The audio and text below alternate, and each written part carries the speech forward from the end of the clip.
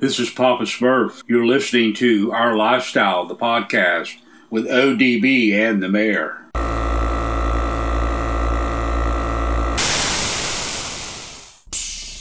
Yo, this is Rob Maggi, and you're listening to Our Lifestyle podcast.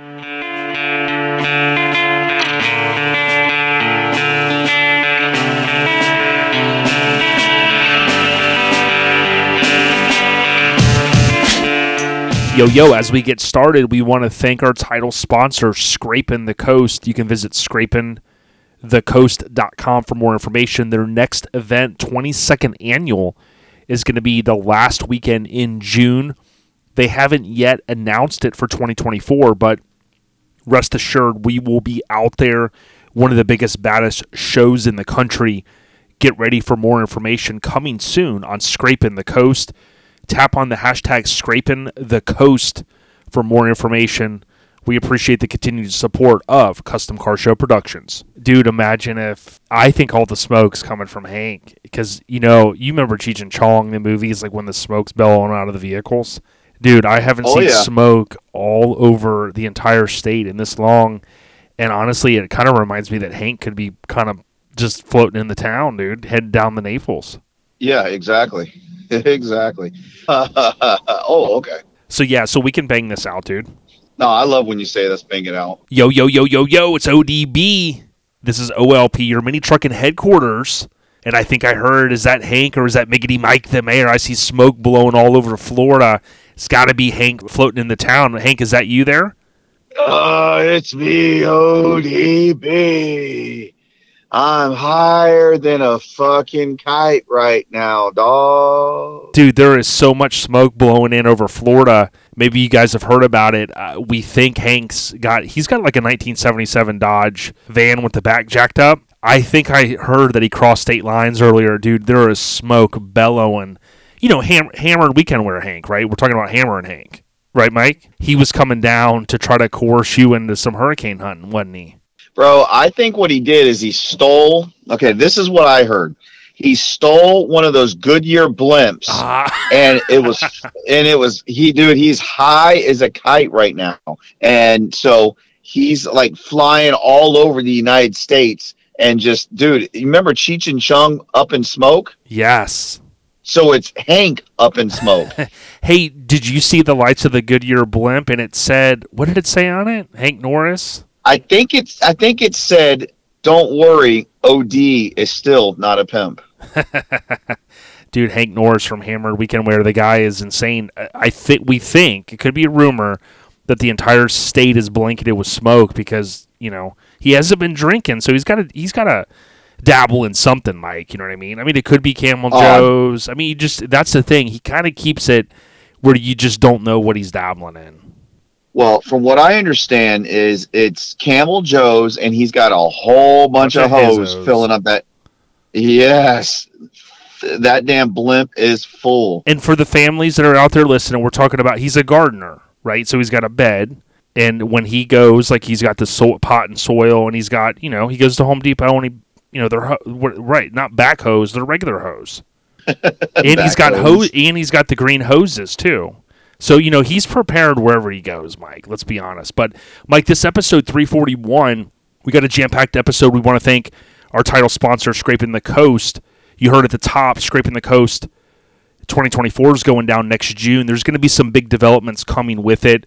We're excited. We hope that you will gallivant on out there with us. Mini Truck Hall of Fame, Scrapin' the Coast. But, Mike, on this episode, we're going to try to get with Joey Whitby because, he's been over there banging on the dash. And every time there's trivia, he thinks now he's going to try to come after you because he thinks if he cracks his dash from pounding on it, during the trivia, that he can somehow get you to pay for it. So I said, I don't know if that's going to work, but I could see the ruse that he's trying to do. Oh, I see what he's got cooking, and it definitely ain't going to work. Only I can be the one that gets this damn the trivia wrong, and nobody else but me. It's set up for me to fail, and we don't want to see nobody else fail. So it's just me that's doing this trivia. I like it, Mike.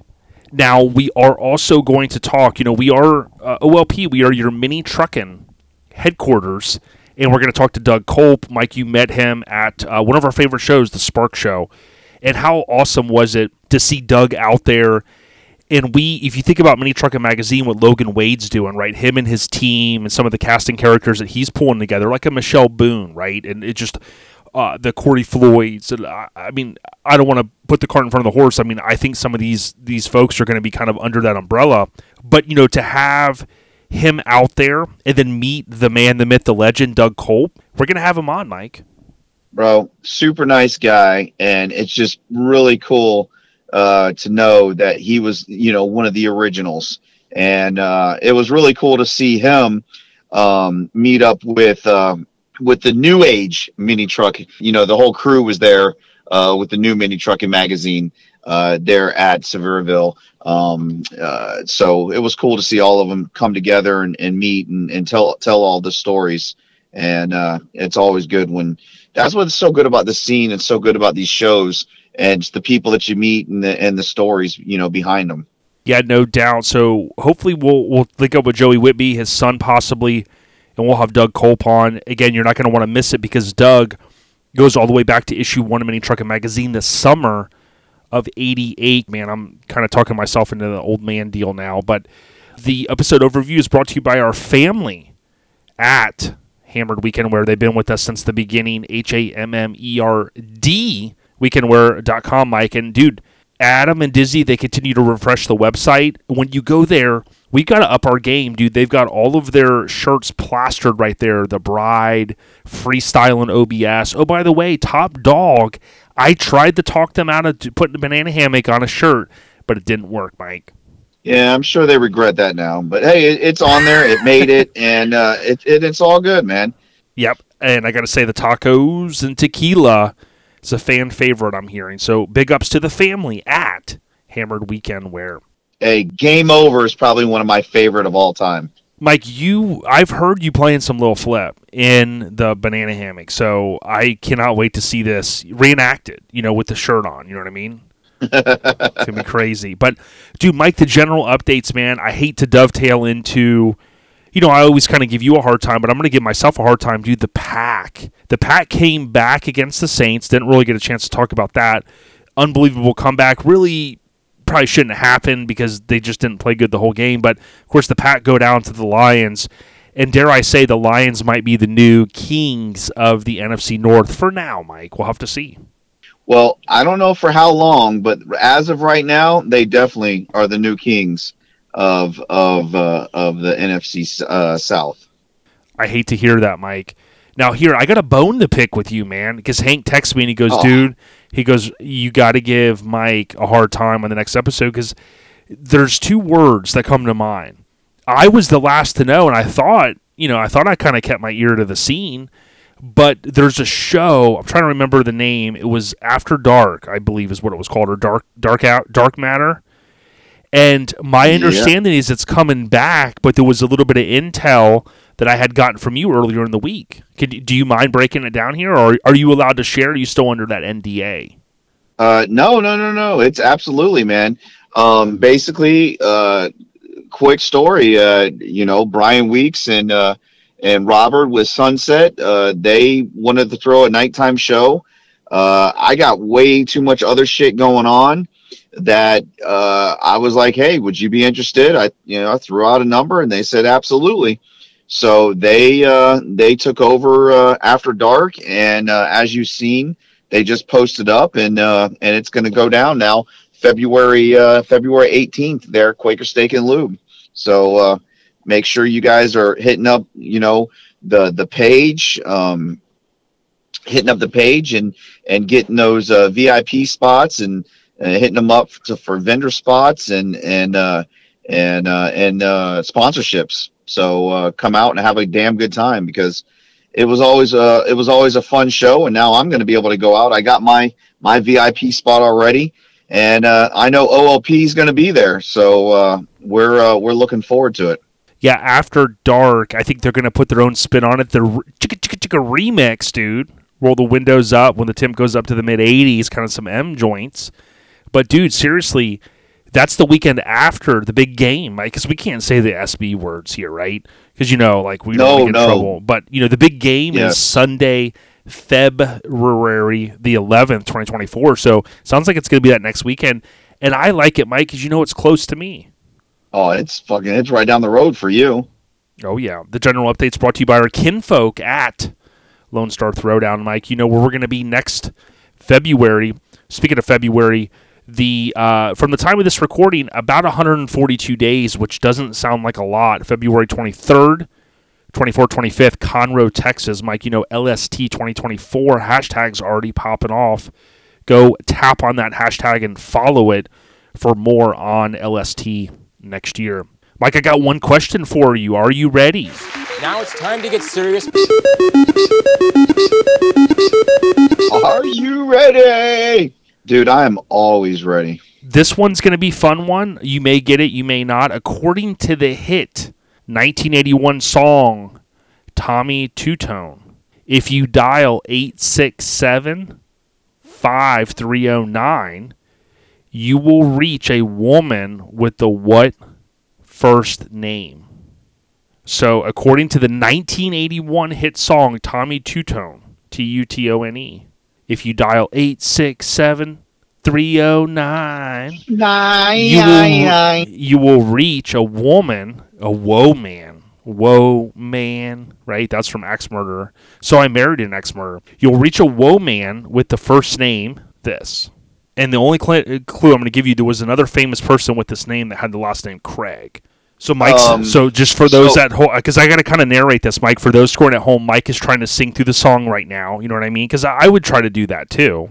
I mean, Tommy Two-Tone.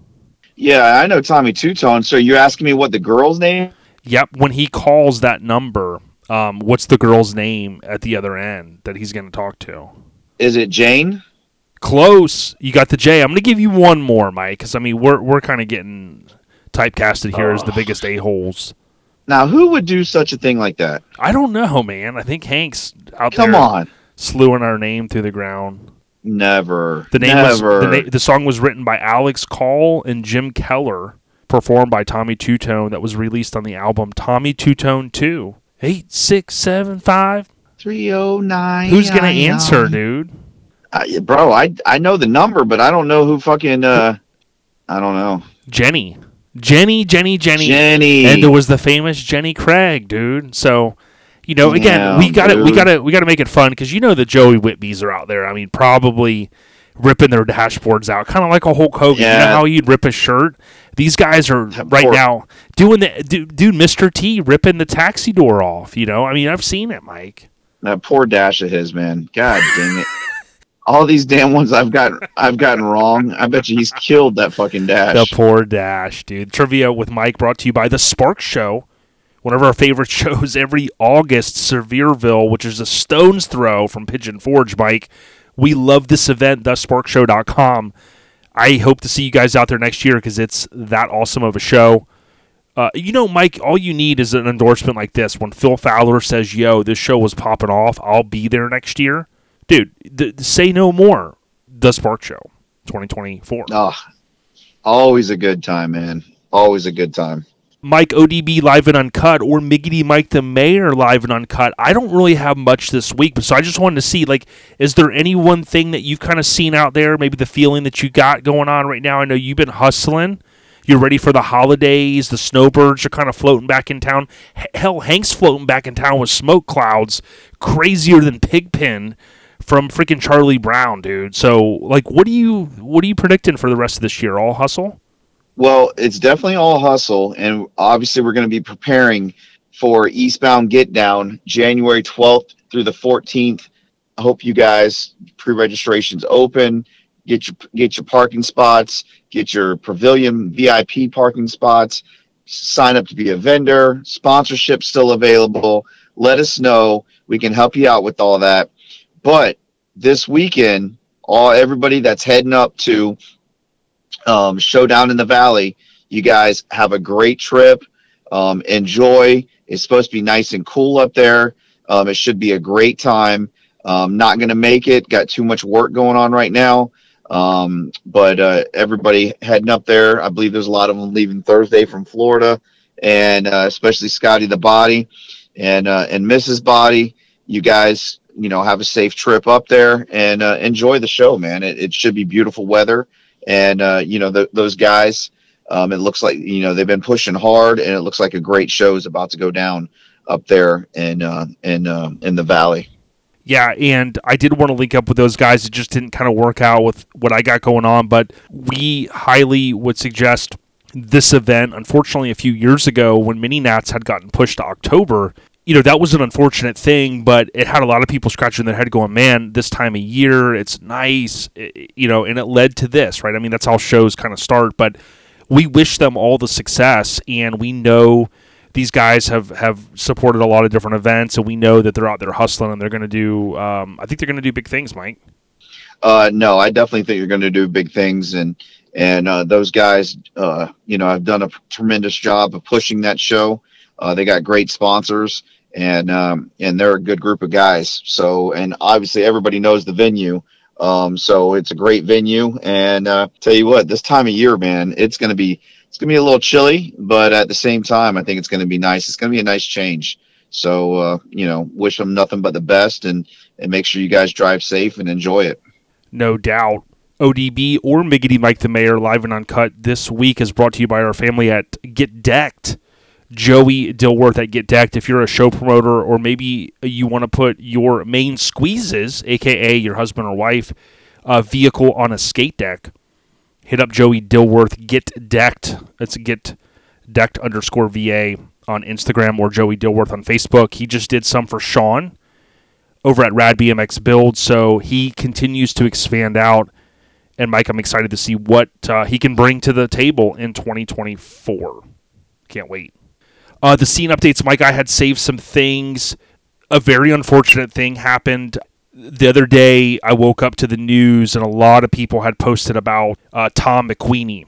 And Tom was a longtime RA member. He is sadly missed. I know a lot of people were just blown away. I think it was something that was very sudden. I don't have the details, so as you guys know, I don't like to speculate or anything like that. But I'll tell you, Mike, we saw that the scene really rally around, people that kind of knew him, people that were very close to him, his family. Everybody was sharing the Tom McQueenie RA logo. So to his Relaxed Atmosphere family and anybody that knew him, certainly may he rest in peace. Absolutely. Now, Don Garling Jr., he also posted, wow, what a day. I wish we had a bad dream today. My brother Dave Garling passed away in his sleep. Even though we did not see eye to eye, I still loved him. And, again, it reinforces something we always try to tell people, you just never know when your time is up. And I think about it all the time. My born day's coming up in November, and, it's so easy because we, if we're lucky, we wake up the next day and we do our thing, and, we have our battles and we have our feuds and we go to work and we hustle hard, but certainly all that can be out the window the next day if you're no longer here. So do the stuff you love, and love what you do, Mike. I don't know what else to say. Well, if you don't do it, you never promise tomorrow, man. Yep, you're definitely not. Not going to share anything else, really. We're going to keep this episode kind of moving along just because of sake of a few things we've got to knock out this week. But we want to thank Garage Gear Clothing for the continued support. You can go on garagegearclothing.com. They do have options for free shipping. You can visit them throughout the country, including at Mini Nats. And Mike, by the way, dude, these guys are toppling everything in sight. They got their new trailer, and they've got their old trailer up for sale. So I was going to ask, if you could buy it and park it at your house, and then, maybe I could just kind of borrow it for, maybe a couple years or something. Well, I'll buy it as long as you get the new truck to pull it. Okay, yeah. Because, see, what I was going to do is we'll back it right up. Because I told Shannon, if we back it by your front door, we would be fine, I think. I mean, nobody's going to say anything. Oh, absolutely. No. They definitely won't mind. Because we'll get it wrapped in camo. We'll have Joey or Thad from Icon Sign Designs. We'll have Thad wrap it in camo, and you'll never even see it sitting there. Yep. You can't see me. You can't. Yeah, dude. Remember Hair Bear got me on that. He goes, "You can't see me." I go, "What are you even talking about, dude? A wrestler? I met the wrestler, and I could see him. You met the wrestler, yes, dude. He was playing hide and seek But again, thank you to Garage Gear Clothing. Good people. Visit their website. Show them some love.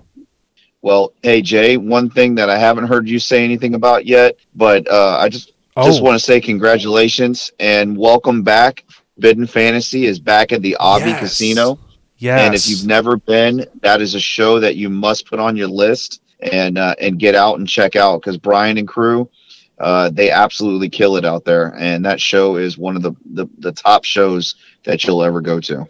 Yeah, and keep me honest, I believe with some of the renos and even maybe possibly with COVID that they had peeled away from that location, but Brian and team at Forbidden Fantasy, they've always been clear, and they said, hey, we will be back as long as all the stars align. We'll be back at Avi.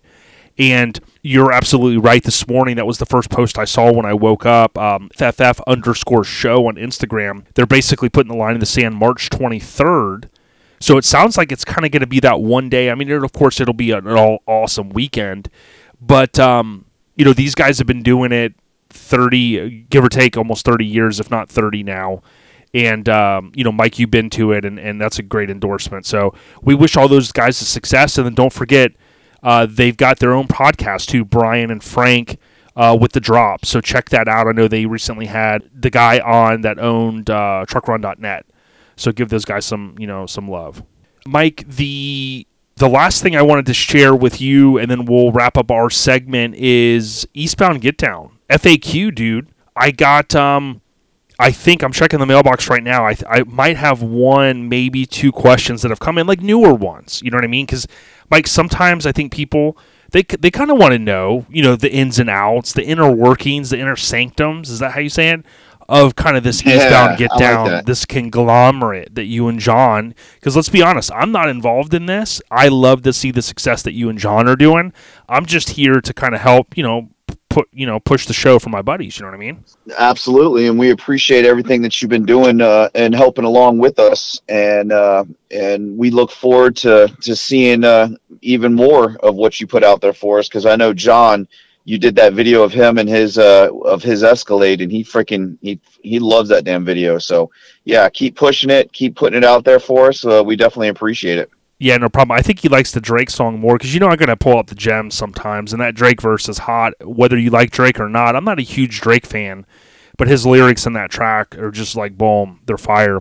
And, because Mike, John's fire, and John's Escalade's fire, and Jimmy's Running Customs is fire. So I kind of figured, although, fire's not always good, like in the car game, the fire emoji means you're the shit. You know what I mean? Yes, it does. Yes, it does. So, Mike, your video making is pretty damn good. So I don't know if I can go as far as saying fire, but it's pretty damn good. ODB. I like it.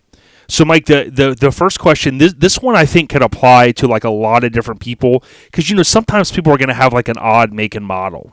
So this guy had sent an email and he said, "Hey, I've been looking at the website, I've been seeing the social media, everything's cool, but he wants to know, he's got a Pontiac Fiero." And he wasn't sure if it fits into the show. And he goes, I know a lot of shows sometimes have like a first, second, third classes and all that. And he didn't go as far as asking, do you have a Pontiac Fiero? Thank God. He didn't ask if we have that class, or if you guys have that class. But he wanted to know, like, could he still register and kind of float into the show? Absolutely. We will definitely take his money and we will park him way Don't back say in the back. that, Mike. If he's listening, he's not going to want to hear that. You mean you're going to park him kind of right up front, right?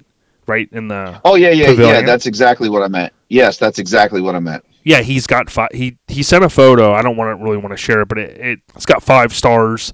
And the reason why I kind of said that too, because if you guys didn't know, the Fieros, they were known in the 80s for catching on fire. So that's why I kind of said fire's not always good, but in the car game, the fire emoji means good. So.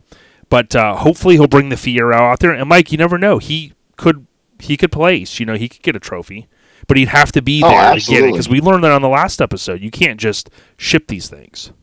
And there is definitely no shipping. Either you're going to there to accept your award, or you better have somebody there to get your award for you, because there is definitely no shipping of awards. All right, well, I think we have one more time for one more, right, Mike? I mean, because it looks like we just got another one that just kind of popped in here. I can't believe this one just came in. Someone asked if if animals, any type of animals are allowed. Okay, all animals are allowed other than ODB. All animals are allowed. Come on, man. Just, See? just, just one. Because, dude, he is an ODB Animal. and Hank together are fucking Two animals. top So, ropes, but bro. just make sure you have your animals on leashes. Number one, and number two, you clean up after your animals. Yeah, Okay. because you have to bring the bags and do all that, because that spreads diseases and stuff. You know what I mean? Yeah. Yeah, I'm gonna wait till the next episode to ask about because I might have submitted a question. They came in about some issue that I had with, last year I kind of got in trouble at Sinners and Saints, and I don't know if I'm allowed back and all that. So, but I think kind of Hank. Wow. I think Hank, he took the rap for that. So hopefully I can come back because Sinners and Saints. I know the big homie up in New Jersey. They sponsored is it the Friday night deal? Yes, the Friday night pre-party this year is sponsored by Mark with Atlantic Truck City Truck Meet. Yeah, so that's great because, dude, the camaraderie there, isn't that a good little space? I mean, whether you're drinking or not, dude, I didn't drink any beers last year, and I hung out down there. We had our jackets on. It was cooler out. Dude, we were big pimping in there. Bro, we had a blast last year. And now the host hotel is sold out. That's on property. But we do have another host hotel, so no fear. We have more room there at that other hotel. But if rooms do come available, the manager will let me know, and we'll let you guys know. So don't worry. We do have rooms, and we'll get you guys a room. I would tell people to get the tent that kind of goes over the bed of your truck and just sleep in that, but it could get chilly, Mike. So let's we don't need no hypothermia or anything. No, we definitely do not want that, and we don't want anybody freezing. Yeah, and the shrinkage we learned from George Costanza. The shrinkage could kill your game if that's if you float in the town. Have a good Good time. We definitely don't want you to get no don't get no shrinkage problems and killing your game. We definitely don't want to do that. Definitely don't want to do that. Well, Mike, it's been awesome. I know it's a weird thing to end on, but episode 341 brought to you by our title sponsor, Scraping the Coast. I know we were a little uncanny this episode, but Mike, hopefully we'll talk to Joey and his son, and then we'll roll into the man, the myth, the legend, Doug E. Kulp. Of course, tied the lineage back to episode or issue 1 of Mini Truckin' Magazine. I think that's all I got, Mike. Stay on the rise, brother. Hey, brother, absolutely. Thanks again for everything. And hey, Airhead Nation, get low, stay low, and make sure you guys hit up eastboundgetdownshow.com. Get pre-registered, vendors, vehicles. Let's see you guys in January.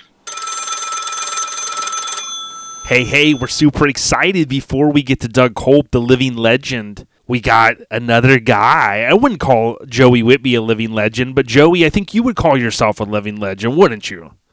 Well, I pity the fool who says I'm not.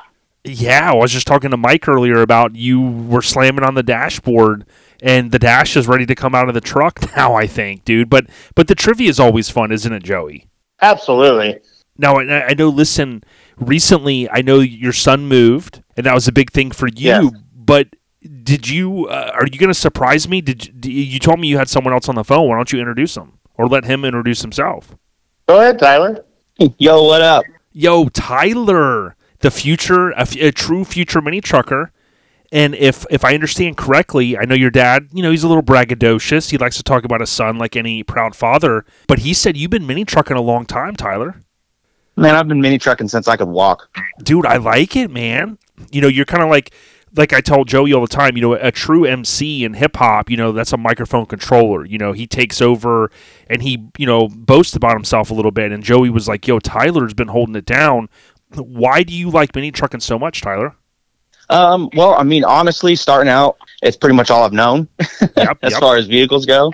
I mean, my earliest memories are riding in the extra cab of one of my dad's mini trucks, and throughout the years, it just keeps going. Mini trucking, keep on moving. Dude, I like hearing it. Now, you've had your hand in some projects, right? And a lot of younger generation, you guys are kind of on Facebook, and you grew up in the social media era. Do you kind of find yourself? Is it tough to struggle, or is it tough, I should say, to focus on one project, or what are you got going on right now? Or is that a bad question? So for me, it's kind of hard because I jump through projects quite a bit. I mean, my first mini truck by technical standard was my '04 Tacoma, and I mean that's the truck I was learning how to drive in. My dad had it. He bagged the front of it, did some work to the back, and then I ended up taking it over, playing with it a little while, and then I ended up selling that truck, moved into a older Toyota pickup. I didn't hang on to that thing for maybe 8 months. That thing was cursed from the start, to put it lightly. And I just kept moving through trucks since then. I've kind of slowed down. I think I've had about 20 different mini trucks since I started driving, 20 to 25. And how old are you, Tyler? I'm 22 now.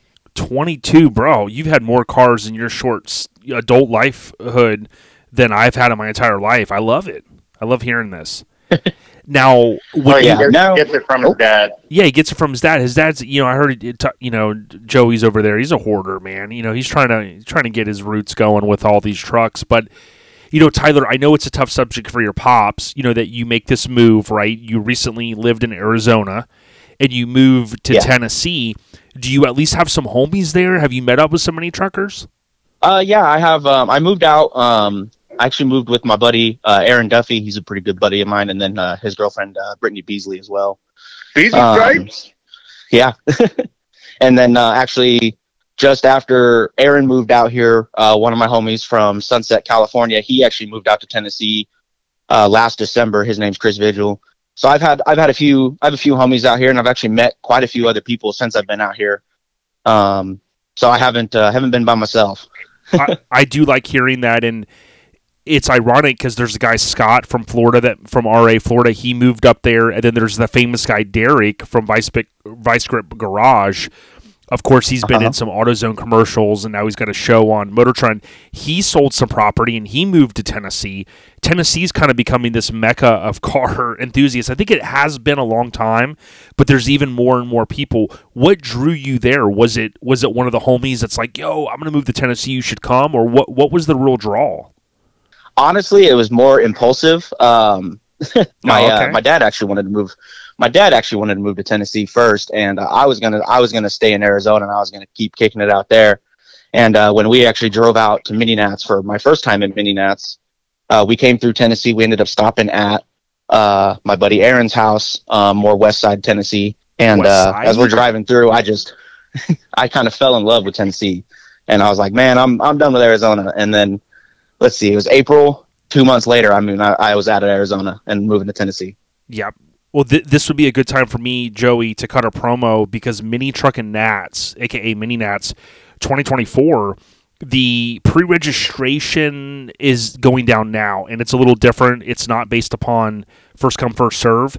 You can go to Mini Truckin Nats, and you can submit your registration. And, Joey, as you know, they do have an approval process, but it's pretty cool, and they let in over 700 vehicles. It's Mini Truckin with an IN, nats.com, and you just go to MTN 2024 pre-reg.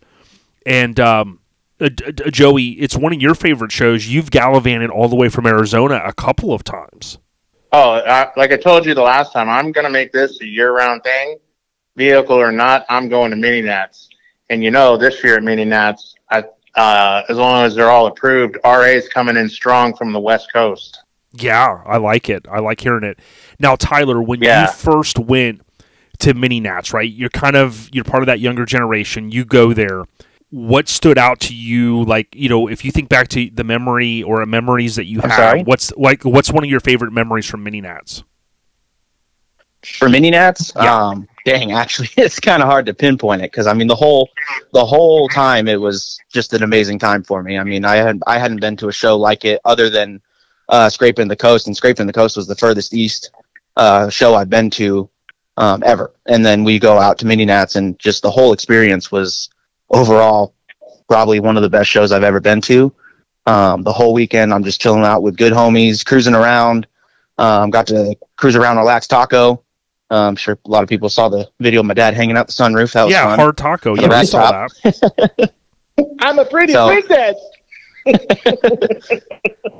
That's good stuff. Yeah, and So, do you believe yeah, the I mean, cruising the whole aspect weekend. of it? Yeah, and it's totally free, all the cruising. You know what I mean? Yeah, when we like I got to bring my own truck, so that's actually what I'm working on right now. Is I got a 1990 Toyota Extra Cab, and we're pushing to get that thing fully operational and at least looking somewhat pretty for the show. That's awesome. And Joey, I got to give you props for learning your son. Wink, wink. You learned him well because Mike still says like Toyota cab, or Mike says Toyota extended cab, and I go, Mike, that could get your mini trucking card revoked. At least Tyler knows it's an extra cab. You know what I mean, Joey? Exactly.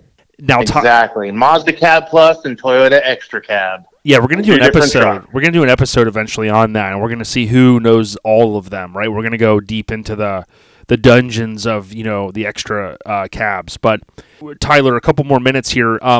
When you think about some of the trips that your dad's went on with Tom, and I'm sure Tom, and then your dad comes to the Spark Show, and you guys kind of gallivant around. Is it pretty cool knowing that your dad's been around doing this a long time? But oh, by the way, Tom's also kind of living this limelight mini trucking kind of life here, buying up all these trucks and pretty much going across the country. Is that pretty cool to know these guys, man? Yeah, I mean it's pretty cool because it's interesting for shows because when I started going out east more for the shows with my dad, I'm trying to walk around with him and everybody's stopping him or he's stopping to talk to everybody, and I don't know any of these people. You're but like, then come they on, come Dad. up to me. But they come up to me, talking to me like they know me, which is cool, but I've never met any of them, but it's because my dad's out there running around telling people about me too. So it kind of throws me off, especially when I'm not with him, because when I'm not with him, they still come up and, it's a little awkward at first, but once they explain how they actually know me, I open up pretty quick to it. Yeah. But I mean, it's moving east was probably a really good idea. It was probably one of the best decisions I've had for a while. Gets a little hot in Arizona. I've been enjoying it.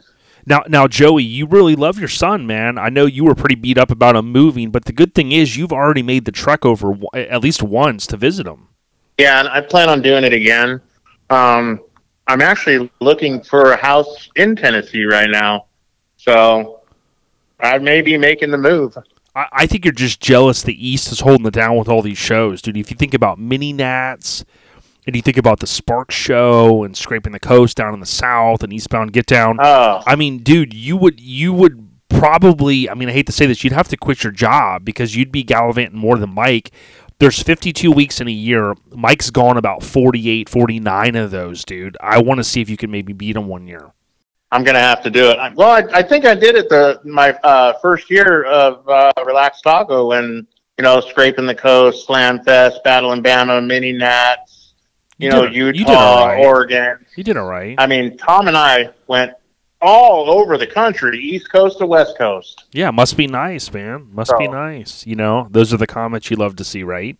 Yeah, must be nice. Tyler, look, last question for you, man. You're young, and we want to let you get back to doing what you're doing, but you're young. What do you hope to accomplish over the next, amount of time that you plan to stay in the scene? Is there any goals that you have set in your mind? Honestly, I just want to get to all the shows that I can. I want to make my truck, I want to progress it as far as it can go to make it the best that it can be. And that's what we're pushing for right now. I want to go to all the shows that I was missing out on when my dad was going around the country because I couldn't attend with him. So being out here makes it a lot easier to go to a lot of these shows. Meeting new people is one of the huge things. I went to Camp and Drag for the first time this year as well. And, the whole weekend I was out, we were barely at our campsite and we were just meeting everybody. It's really just getting out there, meeting everybody, seeing how the scene is in different areas and seeing how everybody is and looking at a bunch of different types of trucks and seeing how everybody builds them is always pretty fun for me. Especially with me coming in, trying to build my own trucks and starting to get more into actually doing the work myself. Well said. Tyler Whitby for president, dude. I love it, man. And that's what I would tell people. I would encourage people, if you think about Eastbound Get Down in January, Lone Star Throwdown in February, you start getting into Mini Nats, Scraping the Coast, all these amazing shows. And you're going to get hook, line, and sinker when you start going to them because you meet people, you have fun. They become, basically like family, truck show family. So, Tyler, we're going to go ahead and see if you got any last words before we let you drop, and then we'll finish up with your pops. All right. Yeah. I mean, honestly, thank you for having me on here. It's pretty awesome. Pretty cool experience. Yeah, stay on the rise, dude, and we want to see your continued success. We know that you're enjoying it out there, and make some inroads with some of the good kinfolk there in Tennessee. Yeah, definitely going to keep going at it. I've been a lot of cool people out here. Excellent. Joey, anything last for your son before he drops? The only thing I was going to say is, Tyler is running circles around with me, building his own truck. I'm the bought, not built. He's the built, not bought era. I like it. So, and he's striving to be the best he can, and building a badass truck. And I can't wait to get out to Tennessee and cruise with him. I miss cruising with him because, that was our thing every weekend. And when the time is right, I'll be in Tennessee cruising right next to him in his bagged and body Toyota. I love hearing it, dude. Salute. Tyler, keep in touch with us, and we can't wait to see some progress on the truck, man. We'll see you at Mini Nats next year, if not sooner. Yeah, of course. I'm going to definitely see you at Mini Nats, but I'm going to try to make some other shows beforehand. You got it, and be safe up there in Tennessee. All right, thank you. Joey, how cool was that? You surprising me, didn't even tell me. You go, yo, I got a special guest for you. And you knew that it was kind of aligning with when we had Jackson Rodell on recently, Rob's son. That's something that I want to kind of turn the corner a little bit, as you know, and try to make sure that we pay the right respects to these younger guys coming up. Even Jordan, you got a chance to, I think, link up with him recently. He's not as young as your son, but he's certainly younger than you and I. And that's pretty cool, right, that we can kind of engage the younger audience. Oh, absolutely. I chopped it up with Jordan at the Cruising for Cancer show, actually. Great kid. Good head on his shoulders. And I can't wait to see him at the next show. I think he pre-reg for Mini Nats as well. Excellent. Yeah, it's some of the buzz. It's really cool to hear some of the buzz that I know you've heard some of it as well with some of the West Coast kinfolk that's planning to make that cross-country trip. I mean, the commitment, as you know, that it takes, right? The time off work, the fuel, all that stuff. But how fun it is, kind of floating in the town Thursday, having all of Thursday to kind of kick back, Friday, Saturday, Sunday. Dude, it's truly what Jay Bell and those guys have done. His team is extraordinary to bring people all throughout the country. In my opinion, we haven't really seen that since Greenville. And you went to Greenville back in the day. Yes, I did. I think it was, Tyler was born in 01, 02, 03, 04. Was it 05? Yeah, it was something. I always get the years mixed up. It was like 03, 04, something like that, or 04, 05. Somewhere around there. Yeah. I'd have to look, because I think I still have some pictures from there, but that was a great experience. It definitely was. And what IF Customs was doing back then, bringing people together, uniting people, getting people to do this cruise. I know you've kind of made your efforts to do that. It is a huge commitment. I think it's tough for people to take, especially as we get a little older. It's either you're really in this or, you just can't do it, right? And there's going to be special occasions kind of come up, and I think that's what's going to happen next year, because with the 30th and with the buzz that people see with all of these reels, I know we're, constantly sharing them for Mini Nats. What that reinforces is that, hey, it is the Mecca, maybe the best mini truck show in the world, possibly. You could slice and dice that with Japan. I'd put it hands down best mini truck show in the Americas, dude. That's counting South America and, Alaska and whatever, Antarctica and all that or something. Oh, yeah, it's counting the Bermuda Triangle. Japan has their mix and we have ours, so Mini Nats is definitely the best mini truck show on this Arctic thing that we call America. How you call it? What's called South America or North America. What's that round thing we live on? It's called a Super Ball or something like that. I forget. But when you go to I thought the Earth was flat. Yeah, something like that. Those crazy people. When you go to Mini Truckin with an IN Nats, Mini Truckin Nats, and you click on MTN 2024, which stands for, of course, Mini Truckin Nats, that basically takes you over. They're using the Google Forms, Google Docs, and if you're signed into Google, it automatically enters in your email. If you've got multiple Google accounts, you have to click Switch Account, and then just select whatever one that you're registering, right, that primary email address you're going to use. but you fill in some basic information, and you have to provide a link or upload a photo or photos, and that way that's part of that approval process, right? Joey, if you think about it, and it's very, very easy to do. You can even do it on your phone. Oh, absolutely. Hey, speaking of shows, if you don't mind, did you hear that Forbidden Fantasy is back at the Avi? We heard, and we're hoping you were going to bring that up because I was going to. Mike brought it up earlier, and Brian and team, right? They have been promising, hey, we're going to get back to the Avi. You had people kind of going, this other place isn't bad, but man, we really had a blast. And he goes, yo, don't worry. So Brian and the cast of characters there in Forbidden Fantasy, they're making it happen. And to your point, they're back at the AVI, the Avi. Absolutely, and that was their best spot. Forbidden, actually, when I remember Forbidden when it was over at Lake Paris, it was huge. Back in the day. And then he moved it over to Laughlin at the Abbey, and it's still pretty big. And they have, grass parking. It's right there on the water. And this year, I got it just in time. I booked a room at the Abbey before it was sold out. I did it just in time. Yeah, well, if Hank comes into town, he might have to sleep on, like air mattress or something. Right? Every time that I've gone to Forbidden at the Abbey, I think I went twice. Because after that, it was gone. I had to stay in, Laughlin, down in the strip. And, it's not like you can just hop, skip, and jump when you're at the Abbey. It's a little bit of a drive from the strip to the Abbey. No doubt. It's going to be fun. People can look up FFF_show on Instagram for more information. Certainly big shout out. Joey, we're getting ready to roll in. I know a lot of folks are waiting patiently for Doug Kulp. Doug shot the first Mini Truckin cover. Oh, by the way, he also shot the cover of issue number 2. He shot other covers, other publications as well. His roots, I'm just going to give you this one little hint, they predate Mini Truckin magazine, and not everyone knows there was a magazine that came out in 1980 that was called Mini Truck. It was Mini-Truck. Yep. You've seen it before, and his roots, literally, people are going to learn this about him here in just a minute. They go all the way back to the good old days, dude, over 40 years ago, and that's awesome to me.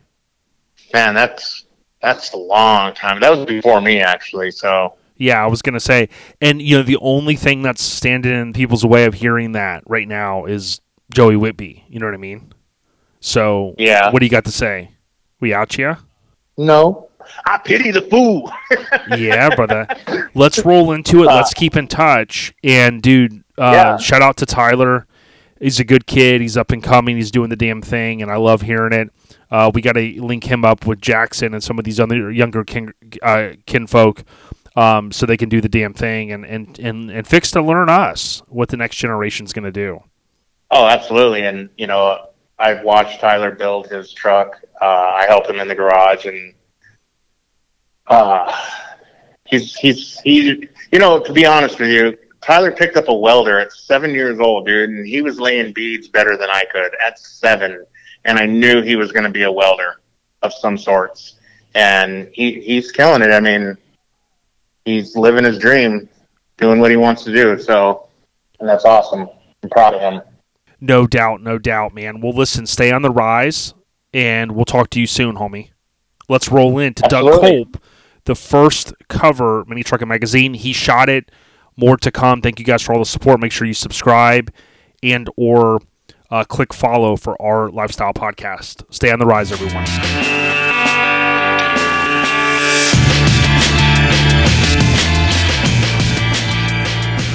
Hey, so excited to sit down with Doug Kulp. And, we said earlier, I know you won't want me to say this, kind of a living legend in our minds. But, Doug, thank you so much for taking the time. Yeah, living legend, I really wouldn't go that far, but that's okay. Yeah, that's okay. We love having you. For those that don't know, we're going to talk about some of the lineage that goes back to the 80s, especially the first issue of Mini Truckin. But I wanted to kind of just start where I always start. Do you mind giving a little bit of background about yourself, Doug? Well, sure. It's a long and storied story, but I can do that. originally I was born in Connecticut and moved to Florida, and in Florida, I went to high school with some guys that were kind of into cars, but I really didn't know that much about the cars. And something that intrigued me was a Toyota pickup truck that I thought was really kind of neat, and I didn't know about the culture of mini trucks at all at that time. So I still had the truck when I went to college, and I actually found a copy on the grocery store shelves in the town where I was going to college that was called Mini Truck magazine. Wow. Yep. Not Mini Truck In. And it kind of intrigued me. And I thought, that's kind of cool. So, I mean, I had no inclination towards being a photographer or a writer for it at the time. I just thought it was kind of an interesting thing that was going on with these guys in their trucks. And so after college, I came back and I started working in a photo lab. And one of the guys that worked in the photo lab with me was a guy that kind of got into a similar field of doing photography for a magazine, but he was a pro wrestling advocate, and he loved going to at the time it was like Andre the Giant and Hulk Hogan and things like that. So he would do photography for I think it was called Pro Wrestling Illustrated. And I was intrigued by that. I was saying, that's kind of cool. So a few months later, after reading through Mini Truck, I kind of got this urge in my head to say, hey, how come, and I wrote a letter to the editors and said, how come I never see any trucks from Florida in your publication?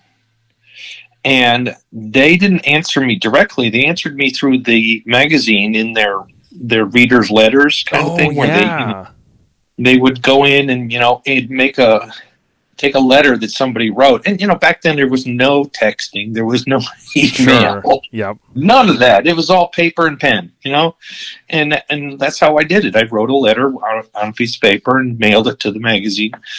And it's funny because I was looking through the magazine and I saw my letter with a response. And I was like, wow, this is kind of cool. And basically they said, hey, the reason you don't see any trucks from Florida, which is where I lived at the time, and the reason you don't see them is we don't get down there very much. We haven't been down that way.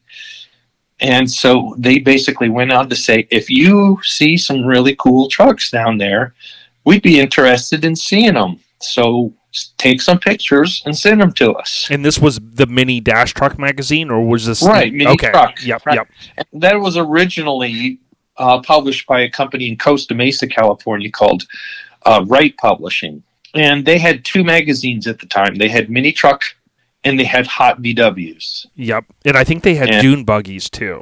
Well, that's what it was. It was Hot VWs and dune buggies. Oh, got it. Right. Oh, God. Right. Dune buggies and hot. You're right. Yep. Right. And they were doing all of that. And back then it was a guy named Chuck Coyne, and R.K. Smith was doing stuff like that. And Jack Rees or Rise, something like that. Right. Jim Clark, I believe so. Something like that. Yeah. Yep. There was a plethora of guys that, were down in that area that were doing stuff. And so out of nowhere, though, I think a year went by and the Mini Truck magazine went under. They basically sent out a letter saying, that was our last issue. We're sorry, but, here's a refund of your subscription.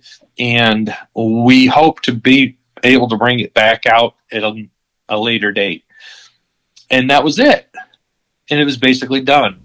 Yeah, 49 issues, November 1980 through like December 84, that time period. Right. And it was very strange because I was like, oh, well, great. Okay, well, that was fun. I had actually sent them 2 or 3 features before that. Wow. One was a Chevy Love truck called Night Moves. Then there was a classic Nissan, or not, it wasn't a Nissan at the time, it was a Datsun. Yep. And it was it was a beautiful truck that this guy, and I had met him at a World of Wheels show in Miami. And I said to him, I said, hey, I'm trying to do these things for Mini Truck Magazine. Would you be interested in stopping by my place on the way out of town so we could do some photos? He was more than happy. He was like, oh, yeah, that's fantastic. I'd love that. So he stopped by and we did a photo shoot, and I sent it out to the magazine, and they printed it as their center spread for that particular issue. And it was called Misty Magic, and it was a Pro Street early 50s model Datsun. And at the time, that was very unheard of. Mm-hmm. Nobody did anything like that. It had a Chevy 350 in the front end of it. Nobody did stuff like that to old Datsuns. It was very unusual for that to happen. Oh, yeah. So, and then I think I'd done one other story on a truck that was from Miami, and I believe it was a Chevy Love also. And that was it. I'd done like 3 stories for them. And then out of nowhere, like I said, they closed up shop. So the funny thing is about a month after that, I get a hand-typed letter from Steve Stillwell. Wow. Who at the time was, running and being the editor for Truckin magazine, which I had known about. I'd known about the magazine for, many years, but, I never thought, oh, man, I'm never going to do anything for Truckin. I don't know. That's... Right, that's a national publication. They've been around since 1975. Right, and I just thought, oh, no, that was never... And they were mostly vans at the time. Mm-hmm. And so after getting that letter from Steve, I was like, oh, this is great, because that broadens the amount of vehicles I can do as stories for them. Not just mini trucks, but now I can do vans. Now I can do full-size Chevys, full-size Fords, could do classics, unusually built classics, things like that. So I thought this was great. And he asked me straight out, hey, he says, do you have anything in your files? And I go, actually, no, I sent everything I had to Mini Truck. And I said, they published all of it. He says, well, why don't you see what you can find down there that'll fit ours? And my immediate thought was to go to van shows, or van-ins, as they called them. And, back in the day, vans were all about camping. So they had vans that were just... They were like luxury hotels on the inside. Right, exactly. And so I ended up finding a couple of van camping events, and there was a few nice vans at them. Nothing that I thought was super fantastic, but I did their events, and Steve published both of them. I was like, oh, okay, great. So I started talking to the van guys and saying, hey, can I do a couple of feature stories on the vans? They were like, yeah, absolutely. So I did probably about 6 months worth of vans. Wow. And Steve comes back and goes, we're going to get away from vans now. We're going to start going towards pickup trucks. And I was like, really? Okay. I said, what about the ones that I sent you? Oh, we'll weed all those through and eventually just concentrate on the trucks. Pickups and mini trucks and even 4-wheel drives, things like that. So I said, okay, that's fine. So I head back to the car shows and I start looking for those kind of vehicles. And I started finding quite a few. So everyone I saw, I would just pull them aside and say, yeah, I'm doing stuff for Truckin magazine. And of course they're ecstatic because like Truckin magazine. Yeah, California. Yeah. You want me to be in your magazine? And I go, well, not you, but your truck. And, right. And I said, in extension, you, but, first of all, your truck. So I pulled like 5 or 6 pickups out of different shows from Miami to Atlanta and photographed them and then did probably, like I said, 5 or 6 of them. And they eventually got published one at a time as time went on because at the time, Steve was all about getting East Coast stuff. Mm-hmm. So he did not hesitate putting something that might not have been as beautiful as something out in California, but was still, for the East Coast, was still very unusual. Oh, yeah.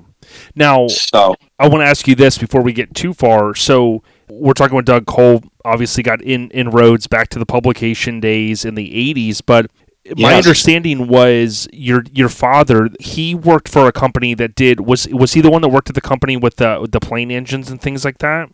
Right. Pratt & Whitney Aircraft was a aircraft engine company. They still are today, but they've moved into stuff like rocket engines and helicopter engines, all kinds of fun stuff. And it's kind of funny because if he hadn't moved me to Florida with the family, I probably never would have gotten into this at all. So yeah, he just the move from Connecticut to Florida was crazy. Was big. Yeah. Now let me ask you this: like, so your father is in that sector. You're going. I think you had told me before, like, going to like camping events. They were big into that. That's it's big everywhere, but I think it's bigger in the north too, where it's a little cooler. Did like any of that stuff? Like, were you ever at stuff and you go, oh wow, like I like these trucks, or look at was there any kind of automotive connection you had kind of before than what you said? What really pulled you in with moving down to Florida? No, my dad was not much into cars at all. He was absolutely a aircraft engineer. Got it. So he was not in any way that way, far as mechanics was concerned. He did have some favorite cars back in the day, but he never had any inkling towards working on them. Yeah, he had a really good education. I think University Alabama. Yeah, he had a mechanical engineering degree from U of A, and that's when he got his first job in the aircraft industry was through Pratt & Whitney, and then in Connecticut they were doing R&D in Florida, but the Hartford, Connecticut plant was mostly manufacturing. So since he was a designer, they moved him to Florida, and he was more than happy to get out of Connecticut. Get me out of that snow. The snow was not his friend. Let's just put that. It's not my friend either. No, that's great. Exactly. So rest in peace to your pops. Yeah, I'd imagine you had told me that he had passed on, and rest in peace to your family, your mom as well. Yeah, I'm the only one left of the Kulp family. Well, other than cousins that I don't even know where they are anymore. Yeah, but for yeah, sure. That's it. Now, if we fast forward back to kind of the era that we're talking in, you're going to these van shows, and obviously that you start to see the transition. The trucks become even hotter than they were. The vans are kind of getting phased out and whatnot. But my question to you is, is Steve going, hey, what about these minis? Or do you catch wind that, hey, by the way, we're gonna, we're talking 88, probably that early 88. They go, these little mini trucks are getting kind of hot. We're gonna branch off and do a special, summer issue. Do you remember any of that? Oh, absolutely. Yeah. I have a feeling that he had that in mind when he started talking to me. He knew I was doing stuff for Mini Truck magazine originally. Right. And when they offered to have me, they flew me out to California and interviewed me about taking a position as a feature editor. Wow. In California. And that was a big deal for me because I was literally still in college. And I was working towards trying to finish my degree. But their offer for a guy like me at that time in my life and in general was just like too good to be true. So I kind of sat and said, well, should I? And then I went back and forth, and they said, well, we want you to come out. We will pay your way to get out here. We will give you this much salary, this, that, and the other thing. And I said, okay, I guess I'll give it a whirl. Give it a shot. Wow, so you did accept that. I mean, I knew you worked there, but I wasn't sure where this was going, so that's great. Yeah, no, they had brought me out. And actually, Larry Saavedra was the guy that kind of helped me decide that, because he and Dan Ledbetter, who is he's from VW Trends fame, they had actually flown to Florida to cover a Volkswagen show in Orlando. And I didn't know Dan at all, really, but I'd spoken on and off to Larry here and there. And Larry says, they're looking for somebody to do a feature editor if you're interested. And he kept saying stuff like, oh, it's so fun. You get to fly all over the country. Right. Yeah. This, that. And I was like, okay. All right. Well, and then shortly after, that's when Steve said, you want to fly out? And I said, okay, let's do it. So I flew out there. I actually got wined and dined by the the editor at the time was Ken Yee, and he was the overall editorial director of every magazine they had, and McMullen had quite a few. Besides Truckin, they had Street Rodder, they had VW Trends, they had All Chevy, they had a book called Popular Cars. I'm trying to think. They even did one called Auto Sound and Security at one point. Oh yeah. They did one called Splash, which was for the jet ski crowd. Let's see who else was there. There was a whole bunch of different magazines, and I can't even remember all of them because some of them came and went. Yep. They didn't stick around. They just didn't fly. But Truckin and Street Rodder were the two biggest ones in the company. And after going out there and working on staff for a while, I really did not have a good time with California. Just to say, coming from Florida, crystal blue waters, gorgeous blue skies, clean air. It was similar, but a whole different lifestyle. Wow. So I was not feeling the greatest about it, but they were getting ready to do the Mini Truckin magazine. And because I had that background with Mini Truck, Steve kind of said, see what you can do, go through our files, see what you can find. So we had a big, massive file cabinet full of old features that never got published. So if you look through Mini Truckin, you'll see a few of those in there. Those are the ones that are generally in black and white. Mm-hmm. And if you go through there's probably three or four that I literally had to go back in there, find the photos, and look at their tech sheets. And that we would send out tech sheets to everybody that had photos shot. And the tech sheets were describe who you are, describe how you got into the Mini Truckin or Truckin, describe your truck in detail. I mean, there was some serious detail that you wanted. Right. When it came to the technical specs of a vehicle. It was deep. And a lot of people just left that blank. Yep. So I had to come back in and figure out how to write a story based on the limited amount of information that were given us. And, I was not good at that. That was not my forte. But Steve says, give it a shot, bring it into me.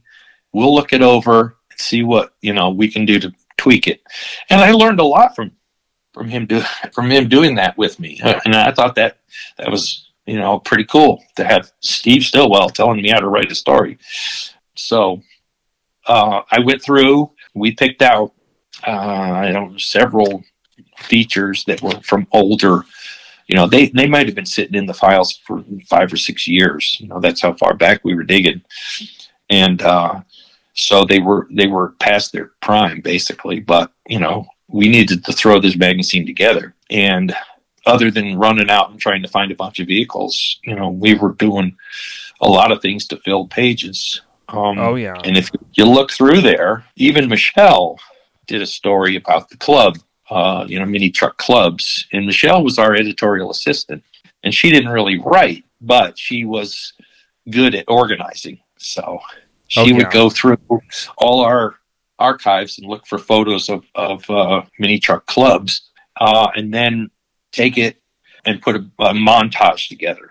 So that was pretty cool that she got to do that. And then there was several things in there that Larry was all about the truck racing. He loved the sport truck racing.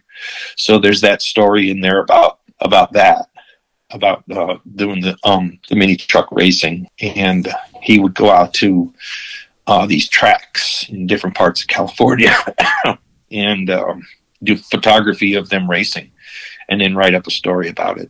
I thought that was pretty neat. Yeah, it is pretty neat. And when we talk about the first issue, I've always wondered this.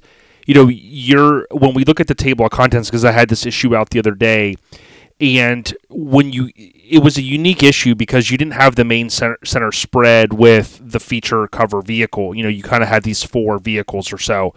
Now, Right. when we talked at the Spark Show, when we think about the inside, the table of contents where it has the little square and it talks about you and Larry, did Larry like shoot the Blazer or did he help you shoot the Nissan?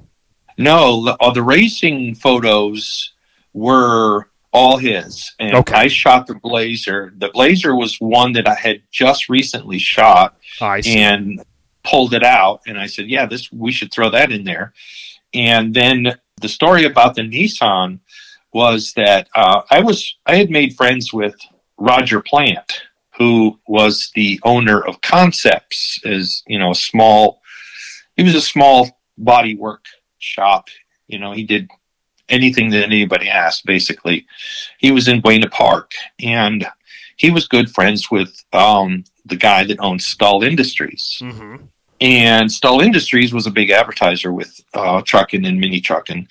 And they heard that we were going to do this special. They said, "Hey, we're building this Nissan. We'd like to, can we somehow get it in there?" And Steve and him worked on the deal.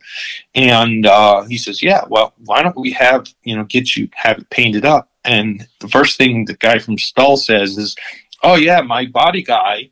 And he says, "Roger Plant." And I go, "Oh, Roger's a friend of mine. Yeah, no big deal. Yeah, he'd be great." And so the two of them show up with the truck, and it was just a plain red Nissan hardbody with no wheels, no fancy anything on it at all. And Steven looks at him and goes, "Hey, we're trying to go to print on this in a month. Get it done by then." And he's like, "Sure, whatever you want." So he goes to Roger. He says, "This is what I want. Here's all the parts. Put it together." Literally, he was still putting it together that day in the parking lot. That's awesome. And so his building was a flat-roofed warehouse, and he had a fairly good-sized parking lot out front with no lines on it or anything, but it was kind of an old beat-up parking lot. So Larry and I, and Steve, we kind of said, "What do we want to do with this?" And he said, "Well, the best part of this truck is all the graphics on it. Mm-hmm. So why don't we shoot it from looking down?" And I said, "Well, the truck's already over at the Concepts building, so let's just go get a ladder and climb on the roof." There you go. And so it was Larry's camera, but between he and I, we were directing the model and the position of the truck and that kind of stuff. We were kind of like, this is where we think it should be. And then when we gave that particular chrome, which back in the day we used Fuji chrome and Kodachrome film, so we just called them chromes. So we would tell the art director for Mini Truckin, who was the same as Truckin, and says, "Yeah, here, this is what we want to use for the cover." Well, the first thing he did was look at it and say, "Oh, that driveway looks terrible." And we were like, "Yeah, but what are you going to do? Have the guy repaint it just for our shoot?" And Right. he says, "Why not?" And so next thing you know, he says, "I can fix it." So he basically blacked out everything other than the truck and the girl. And if you look really close on the copy, you can see the shadow on the ground under the truck is a slightly different black. Yeah, I see that now. Yeah, I never noticed. I guess I never noticed that. Yeah, and what's neat though, I would think that Steve and some of these guys, and we had Alan Paradise on in the past. I know he was kind of in that inner circle to a certain extent, and you could maybe shed light on that. But the cool thing is like that front, that 3/4 shot from above. Now you just use a drone or whatever, but it kind of was very unique, and I would imagine that as many copies as they printed, for $3, I know $3 is not what it was, now. I would imagine it really caught people's eye. Yeah, I think so. And the fact that the graphics on the truck were kind of bold and, they're not what they are today, obviously, but nobody was really doing anything that crazy other than the Neon Nissan, which I don't know if you've ever seen. That was a truck that was shot. Larry and I shot that one. Yeah, absolutely. I'm going to be posting some more footage of that soon. Yeah, that was a truck that we discovered at a show, and he had done like a neon look to his graphics. And I think that might have been one of the starts of, the wild graphics that you see today. Was that truck, and it was iconic at the time. So I don't remember seeing anybody do graphics like the one on this Nissan on the cover, except for that one truck. Most people were doing just pearls or candies and minimal graphics. But there were some very unusual graphics. In fact, if you ever get a chance to look back on Mini Truck, there is a couple of vehicles in there that have some very unique graphic paint jobs on them. But nothing like today's stuff, Yeah, I got to get my collection going on those. I know a couple. I think my buddy Radar from West Coast Influence, I think he's got the whole set. Again, there's about 49 of those. But what was unique though is when I first started going through every issue on YouTube, my database wasn't as vast then, but now I've went back and I'm slicing and dicing it more. I haven't went and I haven't listed. I have like every feature, but I wasn't writing down in the database who shot every feature, so I can't rattle those off the top of my head yet. But what was interesting to me is you have issue 1, famous first issue, but issue 2, what I call Ain't No Joke, because it had the Ain't No Joke with a kind of young, like a Zach Morris from Saved by the Bell type kid on the cover. Oh yeah, that was a cool one. And so like your name is tied to the first issue and then Winter '89. That's awesome. Yeah. I literally, like I said previously, I was not in love with California. Right. So it was not long after that I decided I wanted to go back to Florida. Yep. So I think in '89, maybe March or April of '89 is when I hit the road. Yep. Now, how did they react to that? Were they like, or were they understanding? They knew I was unhappy. They knew that, I was having issues with being out there with no family. And, at my age, it was tough. Yeah. I didn't know anybody, and, it was hard. I mean, I had a few friends from Florida fly out and, spend a week there once. And we had fun when they did that. We hit all the movie studios and the Disney and the Knott's Berry Farm and all those local attractions. But once they were gone, I was back to by myself. Yeah, and, yeah. It's kind of hard if you're a transplant, especially in those years of your life, and if you weren't like, hey, let's go party down, Sunset Strip and get crazy and all that. I mean, you were kind of like a fish out of water. It sounded like. Exactly. And the smog was really getting to me. I mean, I didn't have asthma, but I could really feel it in my lungs. The smog in LA was brutal. And it was very dry out there. So, you dried out, in that weather, you dried out unless you were born into it and were used to it. You kind of turned into an alligator. Oh yeah. Your skin was all crinkled up. I literally was putting lotion on my hands every like 3-4 times a day because my hands were so dried out. Yeah. Yeah. From northeast to the south to the west. I mean, that was a lot of moving and, in those different climates and stuff. Now I want to talk about a little bit early in the 90s, but before that, when you think about, I know our friend Ed Eister, he's just a great guy, great supporter of us. He had some good things to say about you, and I'll bring that up in a few minutes. But he pointed out to me before, like DEK, right, was Doug E. Kulp. There's probably things that you did in the magazine that people didn't realize that you could only do maybe on paper so much per issue? Yeah, exactly. One of the unknown policies that McMullen had, and it was the company wide, wasn't just Truckin or Mini Truckin, was they did not want you to do more than 3 bylines with your actual name. So in Mini Truckin was difficult because I had so much in that issue that I could only do so many of my own name in it as far as the byline. Now the photo credits were another thing. photo credits could be me all day long, but the byline, which is, the part that says, this article by, Douglas E. Culp, that was the limitation. I could only have that on 3 different articles. So if you look through the magazine, you'll see like different stories that have my photo credits on them, but they will have a different byline. And that was true with everybody. Steve, Larry, even Michelle. Michelle didn't write much, but she did have to have a pseudonym for her name so that, she could stay within the rules.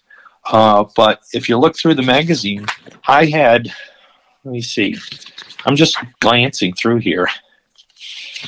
Yeah. I'm glancing through, and I remember having names, and I would do a version of my name where I did, instead of Douglas E. Culp, I would do Edward Douglas. Ah. And then I also did, what was the other one I did? Well, I did my dad's name, but I couldn't use his last name. I couldn't use the Culp part of it, so I called him Bob K. Interesting.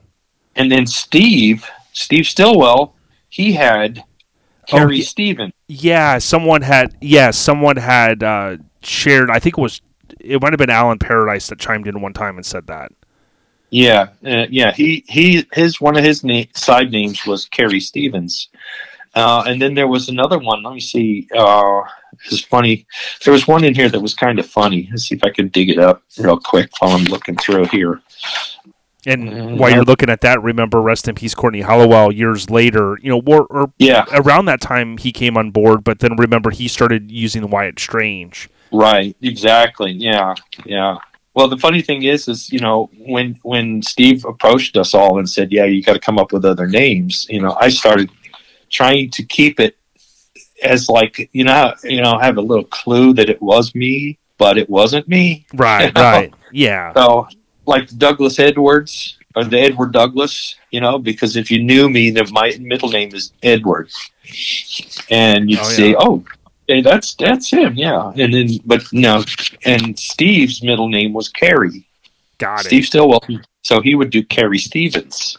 Yeah, and even him, as high up as he was, everybody kind of went with a pseudonym name, I think is what you call it. Yeah, a pseudonym, right? Yeah, and that's what he did. Was his. He actually had another one that I thought was funny, and I wish I could remember what it was. But we also had a few freelance guys that would do work for us and several other, the McMullen line. Bob McClurg, and Bob, the closest thing to a center spread in the first issue was the one that Bob did, was Mission Accomplished. Yes. Which was a beautiful truck. And that was actually one of Bob's submissions that he put in probably 6 months before, not knowing that we were doing a mini Truckin magazine. Interesting. So, yeah. Bob was really good. He was a good photographer. He was very funny. I enjoyed, his company when we did talk. Yeah, when you look through the magazine, there's a story about Euro Ranger. Yep. And that I put Bob K on because that was my dad. Oh, Larry's, he had one called Stephen Romero or Stephen Romero. That was Larry. Gotcha. Yeah, interesting. So, and if you keep looking through, you see, man, Mini Truckin's got all these people working for them. It's like, how can they have so many people? That's what we used to think. We're like, man, they got a huge budget. Yeah. And then, the Slammerized, which was the little samurai. Yes, Gumby. I'm looking at that now, and now I was going to ask you about that. That's Robert Stewart is my father's first and middle name. Ah, okay, yeah. So look up the top. It's got my name as the photographer. Yep, at the bottom. Now I posted this the other day because it's funny. That samurai really captures the '80s, like the color. Yeah. I mean the wheel offsets back. It just has everything. And I posted it as a reel on Instagram, and I got like 18,000 views. I mean, it was like a 5-second reel, put some good 80s music to it. And someone chimed in, of course, I mentioned it was Robert Vargas of Escondido, California. And someone had chimed in. They go, man, I remember seeing that. They're like, I think it got stolen, and that's why nobody ever saw it again. Wow, you remember that? Oh, yeah. Yeah. As a matter of fact, when that happened, a month after it happened or something, Steve or Brian or somebody had this idea of putting that photo on a milk carton with a "Have you seen this truck?" Wow. And there was, I don't remember who did it, if it was our in-house staff or who it was exactly, but they have a picture. They have a story with that, telling the story about how it was stolen. And I thought it was kind of funny that they put it on a milk carton. Yeah, and I think it was an issue of Mini Truckin' that they did that. Yeah, I think I do remember that. And for the kids that are younger, that was like a thing in the 70s and 80s, and probably even in the early 90s, where it's like if there was a missing kid, so you'll sometimes see that in different comedy skits, or someone on a milk carton. That's not an Amber Alert, but that's what they would do. We put on a milk. Yeah, we put my co-host Mike on a milk carton before, to make a fun joke, Yeah. But yeah, that's a neat thing about, and I always give credit back to the publications, because if you think about, we were very fortunate to have, in this hobby, to have a magazine like Truckin' was this overarching conglomerate, and then they spin off and go, oh, okay, Mini Truckin'.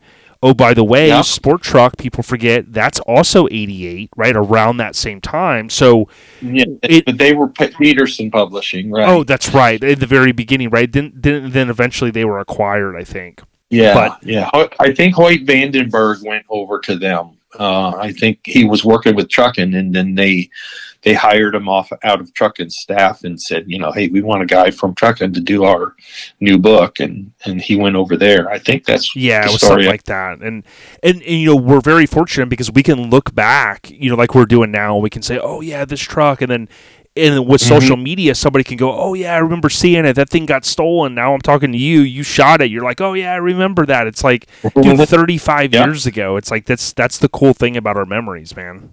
Yeah. And well, that exact truck was funny because I saw him at a show in San Diego, and I think it's funny because I think Steve even told me maybe a couple of weeks or a month before that they wanted to get away from the usual Toyota, Nissan, Chevy Love, Mazda.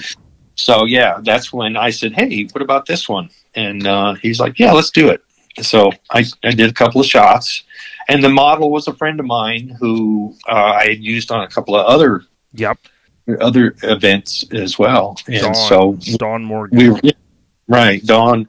We were at a show, and I pulled the guy aside and said, hey, can we do this quick little thing? He's like, oh yeah, absolutely. So I thought that worked out well. Yeah, that was cool. It is funny too. And, speaking of things that happen in a very short amount of time and ideas that come to mind while you're out on the road, there is a story in this issue called Wild Window Art. Mm-hmm. I was sitting at a show and I noticed that all these guys had, their club logos painted or etched or who knows what on the back of it. So I ran around the show and got as many shots of the back of these trucks as I could. And I said, this will be worth a page. Right. So I brought that back and showed it to Steve, and he says, oh yeah, that'd be great. And he actually, it says the Mini Truckin' staff, but I think I did that. I can't remember. Right. Yeah, because like you said, it's like with some of those things, that's how the idea comes about. And then if he just gives you the thumbs up, you run with it. Because I know over the years they started, you probably were that was the first one because they started doing like Kaleidoscope. They do graphic ones or tailgates with the license plates and all that. Yeah, it kind of started that trend. Well, I was at a show in Bakersfield too, where another trend started. It started as just a window art thing. But there was a company in Phoenix or Yuma or something like that in Arizona that did neon signs. And they figured out how to put a 12-volt transformer into a truck. And they were bending neon to fit inside the back window of trucks. Yes. And the first time I ever saw that was at this show in Bakersfield, or excuse me, Victorville. And I did a feature on the truck as well, but and then the neon after that. And next thing you know, just out of that one little idea, this guy in Arizona turned it into a business and was selling pre-made neon logos. Signs were custom to put. You could just plop them in your truck, and they would have anything from, palm trees to dolphins jumping or whatever. They would have it all pre-made that somebody could just buy and put in their truck. Yeah, that's just interesting. And now we're seeing guys do it whenever guys in the truck scene's doing them with truck logos because, now the technology is like with LEDs and all that stuff. But you still have those vibrant kind of 80s, I call it Miami Vice style colors that are so popular. Mm-hmm. I mean, they're just ultra popular now. So it is crazy. As an offshoot to that, when I went back to Miami, Steve was begging me to do some shoots. When I went back to Florida, he's like, I need stuff from Florida. You got to come, you got to start doing it again. Because for a while, I was kind of like, I just wanted to get away from it. But the weird thing is he kept calling me, and all these other people that knew me were like, yeah, we got an event, we got a show, can you do coverage? And I sort of hemmed and hawed about it, but I went ahead and did it. But at a show in Miami, I saw a guy who had done and it was the coolest Mazda truck. It still had the rotary engine in it. And he had done neon in the bed in the shape of a skeleton. And I was like, wow, this is awesome. And I said, who did that? And he says, well, there's a company in Miami that does neon signs. And I went and contacted them, and they said, well, yeah, it's a funny thing you called because we're actually putting together a line of neon to put under your vehicle. Wow. And they were doing it for everybody, not just mini trucks. So I told Steve about it. He says, oh, yeah, well, see what you can do. Can you do a night shoot? Can you do a shoot where you see the tenant? And I found out there was a sub shop called Miami Subs. Mm-hmm. They had the quintessential pink and blue lighting all over their store. So I said, hey, can I use your store as a backdrop one night? And then I gathered up like 3 or 4 trucks and did a photo shoot with the neon under it. And then that becomes the craze. So the influence of the magazines on the culture is undeniable. Yes. But it's just so bizarre to think back as to how these things started. Oh yeah, and if you think about too, like we're kind of in that same era, January '91. So you would have shot this, 3 to 6 months prior. You shoot the S10, the purple, and with the gal on the beach. Do you remember that one? It was the purple S10. You're talking about Swamp Hopper. Yes, Swamp Hopper. Yes, that was a guy, and there's a cool story that goes along with that. There was a guy I knew through connections and through just doing things around Florida that owned a store called the Bug Hut, and he was all about Volkswagens. But he decided to put a mini truck show together at one of the water parks in Orlando. Oh, right, Watermania. Right, Watermania, exactly. And he had me come up to several shows, and I did coverage of those shows several times. And one year he comes to me and he says, hey, I built this lowrider S10 that I want you to look at. And I said, okay. So he didn't tell me this, but the guy from Sport Truck magazine was in town, and he talked the guy into letting him shoot the truck for a feature in Sport Truck. Mm-hmm. Well, the guy, I wish I could remember his name, but he goes, hey, you want to go? I'm supposed to meet this guy to do a photo shoot on my truck. And I said, you what? And I said, what are you doing to me? He says, we don't have to tell him that you're, who you are. We could just, you could just be a fly on the wall. And I went, I'm like, okay, all right. So we leave the show, go to his house, and the sport truck photographer is there taking pictures of this S10. But it's in front of the guy's house. It's not, it's not it doesn't have a model. It's just, a generic shoot. So I looked at the guy, the bug hut owner, and I said, all right, now you've done it. He goes, what do you mean? I said, now I have to shoot the truck, and I have to do it in a better location, and I have to do it with a model. And he says, done. I've got it all lined up. And I was like, huh? He says, we can go to this place. It's a lake with a white sandy beach. And the owner of the property said, we can come on and shoot anytime we want to. Wow. And I was like, okay. And I said, and then I go, what about the model? And he says, well, I happen to have a girl that does stuff for the bug hut, for our catalogs. And I said, well, who is she? And he says, oh, I can't remember her name either, but there's so many names. Sure. But she was like, oh yeah, I'll come out. It was like Sunday after his show. And he put me up in a hotel just so that we can stay and do it for the next day. And we set it up, put it on the beach. She got in there. I did the whole photo shoot. And then I put the package together the next day and sent it to Steve. And I said, Steve, this truck just got shot by Sport Truck Magazine the day before I did it. Anyway, you can. And I go, any way you can get it in mini trucking. And he calls back and he says, we're putting it on the cover in the next issue. I pulled the one that was on it. Oh, awesome. So he had an issue ready to go to print. And then he says, hold the presses. We're putting this one on the cover. And boom. And I don't know what the reaction at Sport Truck was, but they probably were like, holy moly, how'd they do that? Oh, yeah. Because the Sport Truck guy knew that he had just finished the truck too. So I was just like, okay, this is cool. When we get to scoop the competition like that.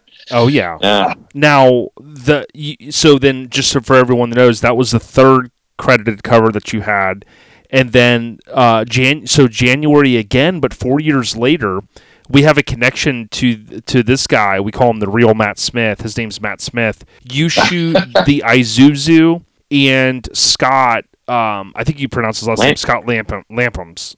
Lapham, yeah. Figment. So you shoot that, and here's the crazy thing. I'll tell you this real quick. So the guy sitting in the cover with the Florida State hat, that's our friend Matt Smith. We call him the real Matt Smith. Now he recently, I don't know how many people know this, he recently acquired that purple Isuzu because Scott had it forever.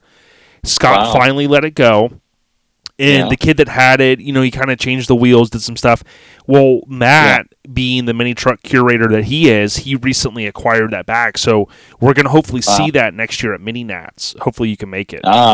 That was an awesome vehicle. As a matter of fact, I spotted him the first time at a show that was put on by Cruisin' Customs. Yes, A guy, Bill Cox out of Lakeland, Florida, used to do mini truck and mini car shows. Yep. All around the place. And he was drawing them in. He's just drawing them in from everywhere. So he and I got to be friends, and he would pay my way to go, and because he knew I was, limited funds, and he says, I'll get you a hotel. I'll give you a voucher for food. I'll do those as long as you come and cover my show. I was like, okay, let's do it. So I saw him at a show I saw Scott with the truck at a show that Bill did, and I think it was Cocoa Beach. I can't remember exactly, but I think it was a Cocoa Beach show. And the truck was not finished. And I saw Scott, and we talked for a while, and I said to him, this truck is awesome, but I can't, you need to do a little bit more to it. He goes, you tell me what, and I'll do it. And literally, he went out. The engine was in there. The paint was on it. I think there was a few things with the interior that needed work. But probably 2 weeks later, he calls me back. He goes, it's done. And I go, what do you mean it's done? He says, it's done. I go, okay. As in you're not going to do any more? He says, no, in that I've done everything that you've said. And I said, okay, let's see it. So he drove from Cocoa Beach or Orlando down to West Palm, for a show that I said, okay, bring it to this show and let's take a look at it. And he says, okay, I'm driving it. Actually, he trailered it, I think, that first time. Brought it down, and I was like, yeah, this is cover truck right here. This is a cover truck. Yeah. And I called up Steve and said, Steve, I got this truck. It's metal flake purple, Isuzu, convertible roof. Rear engine. With a Olds 88 V8 chrome to the hilt in the bed of the truck. He's like, really? I said, yeah, you're not going to believe this thing when you see it. He's like, oh, what is it? I said, it's an Isuzu. He said, an Isuzu? He says, we don't do them very often. And I said, well, I can do a cover for you and get it right out. And he says, okay, let's do it. He says, but do me a favor. Do you have any more Isuzus around there that are custom that, because we could do an Isuzu issue.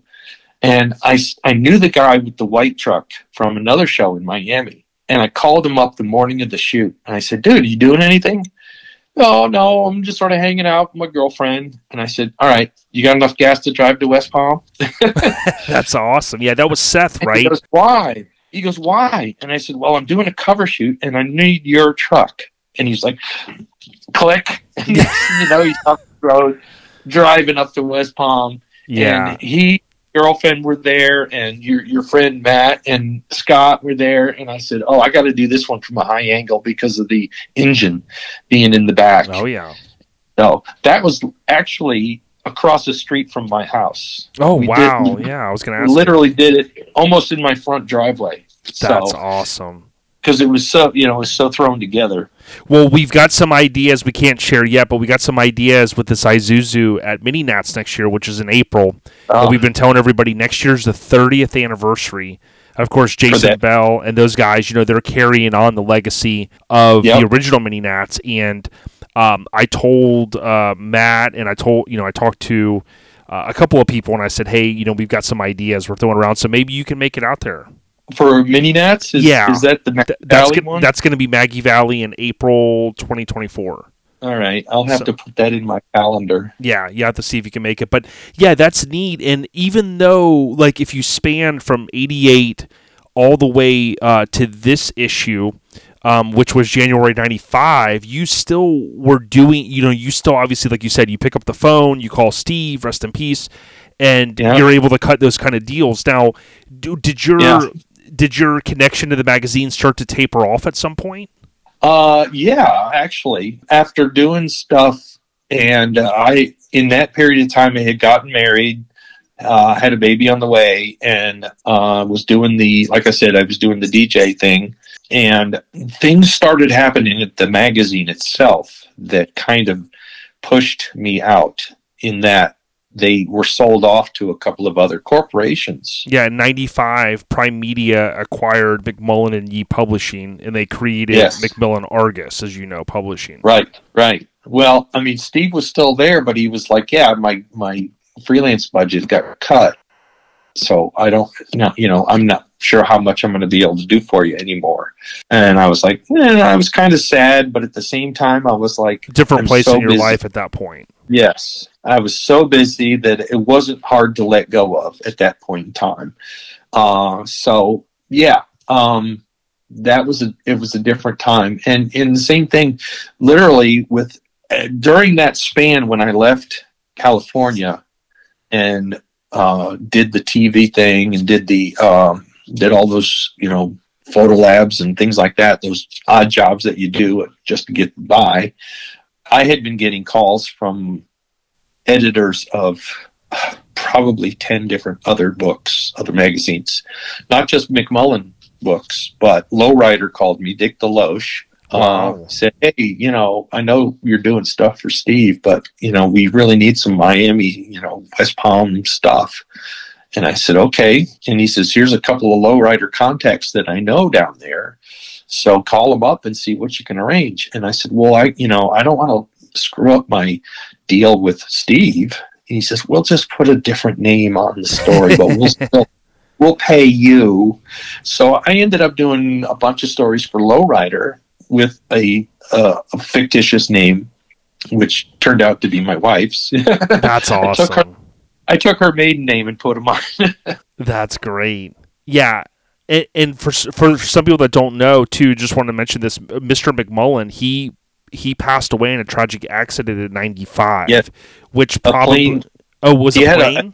he had a personal airplane, and he was flying somewhere, and either mechanical problems or weather related, I don't know for sure. But yeah, he passed away in that crash along with his wife. Oh wow! Rest in peace to him. And that's probably what ushered in naturally. The boss is.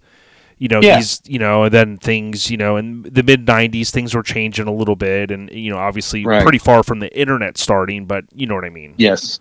And like I said, yeah, they changed the magazine around. You saw they got rid of the rainbow logo Yep. for Truckin, and you saw how many iterations there were for Mini Truckin and their logo. They changed that. And a little inside story on the logo, we never really liked that original logo. From issue one. Right, from issue one, nobody really liked it in on staff, so it got changed probably 4 or 5 times over the next few years. And I think this number one issue is the only one with that bright pink and yellow. It is, and the neat thing is, I think Logan Wade. I mean, I haven't really got inside his brain yet on this topic, but I think some of the strokes and stuff of the new logo. Right. Obviously they're paying homage to a certain extent throughout the years, but I do think it has that hint of the original first logo. But here's the other thing too: when Alan Paradise was on, and everybody's going to have their different iteration, not creating any controversy or anything here, but Alan kind of had recalled even going to the guy that maybe designed the first logo and things like that, and it's neat to hear that stuff, even that it's 35 years later, if that's 100% true, or even 95% true, because the cool thing is like we wouldn't get to hear any of this stuff if it wasn't for you guys. Well, good thing we're still alive then, huh? Right. Yeah, for sure. Yeah. Well, the funny thing is Ron Snowden was the lead graphic designer for Truckin and in extension Mini Truckin, and he and Steve were at odds a lot about style of Truckin and Mini Truckin, and because there was a short deadline for Mini Truckin, Steve said, "Well, we're just going to have to go with what you did," but he kind of rest assured said, the next logo is not going to look like that. Yeah. So, interesting. And then everybody had the same idea, right? So, yeah, and something I wanted to mention too, and I think you kind of hit on it earlier with talking about the Fuji film and stuff like that. When we had Brian, Chrome, right? Yeah, Chrome. When we had Brian McCormick on, I always loved reading his editorials, and Brian gave us a lot of cool insight. But I know I'm going to sound old here, but when you think about how primitive things were then, like I watched on Amazon Prime, I watched this series about like Playboy, how the magazine started. It was really intriguing. It was like his son played Hugh Hefner, and it's like the first. But when you see back in the '60s how they were putting together magazines with scissors and the way they print stuff. But you even get to the late 80s and the early 90s, and it's like, I mean, you could pretty much put together a magazine at your house now compared to the tools that you guys had, because, I mean, you're talking film, shipping this, cost. There was so much, and people just don't even understand that now. Yeah. Well, the funny thing, too, is when I first started doing stuff for Mini Truck magazine, I was shooting 35 millimeter chromes, and then I started doing stuff for Truckin, and I was still sending them 35 millimeter for some stuff. And they basically looked at me and said, "Yeah, if you want cover stuff, we're going to need you to shoot in medium format." Which, if people that are not familiar with that from the day, there was 35 millimeter, there was full frame, which was 6 by 7 centimeters, and then there was medium format, which was either 6 by 4.5 or 6 by 7 or something like that. And then there was 6 by 9. And this is all millimeter size of the film. So it relates to 35 millimeter these days, because DSLRs currently are shooting in what they call full frame 35, which is... It would eliminate, like the old film, right? Keep me honest, the little holes where it would pull it through.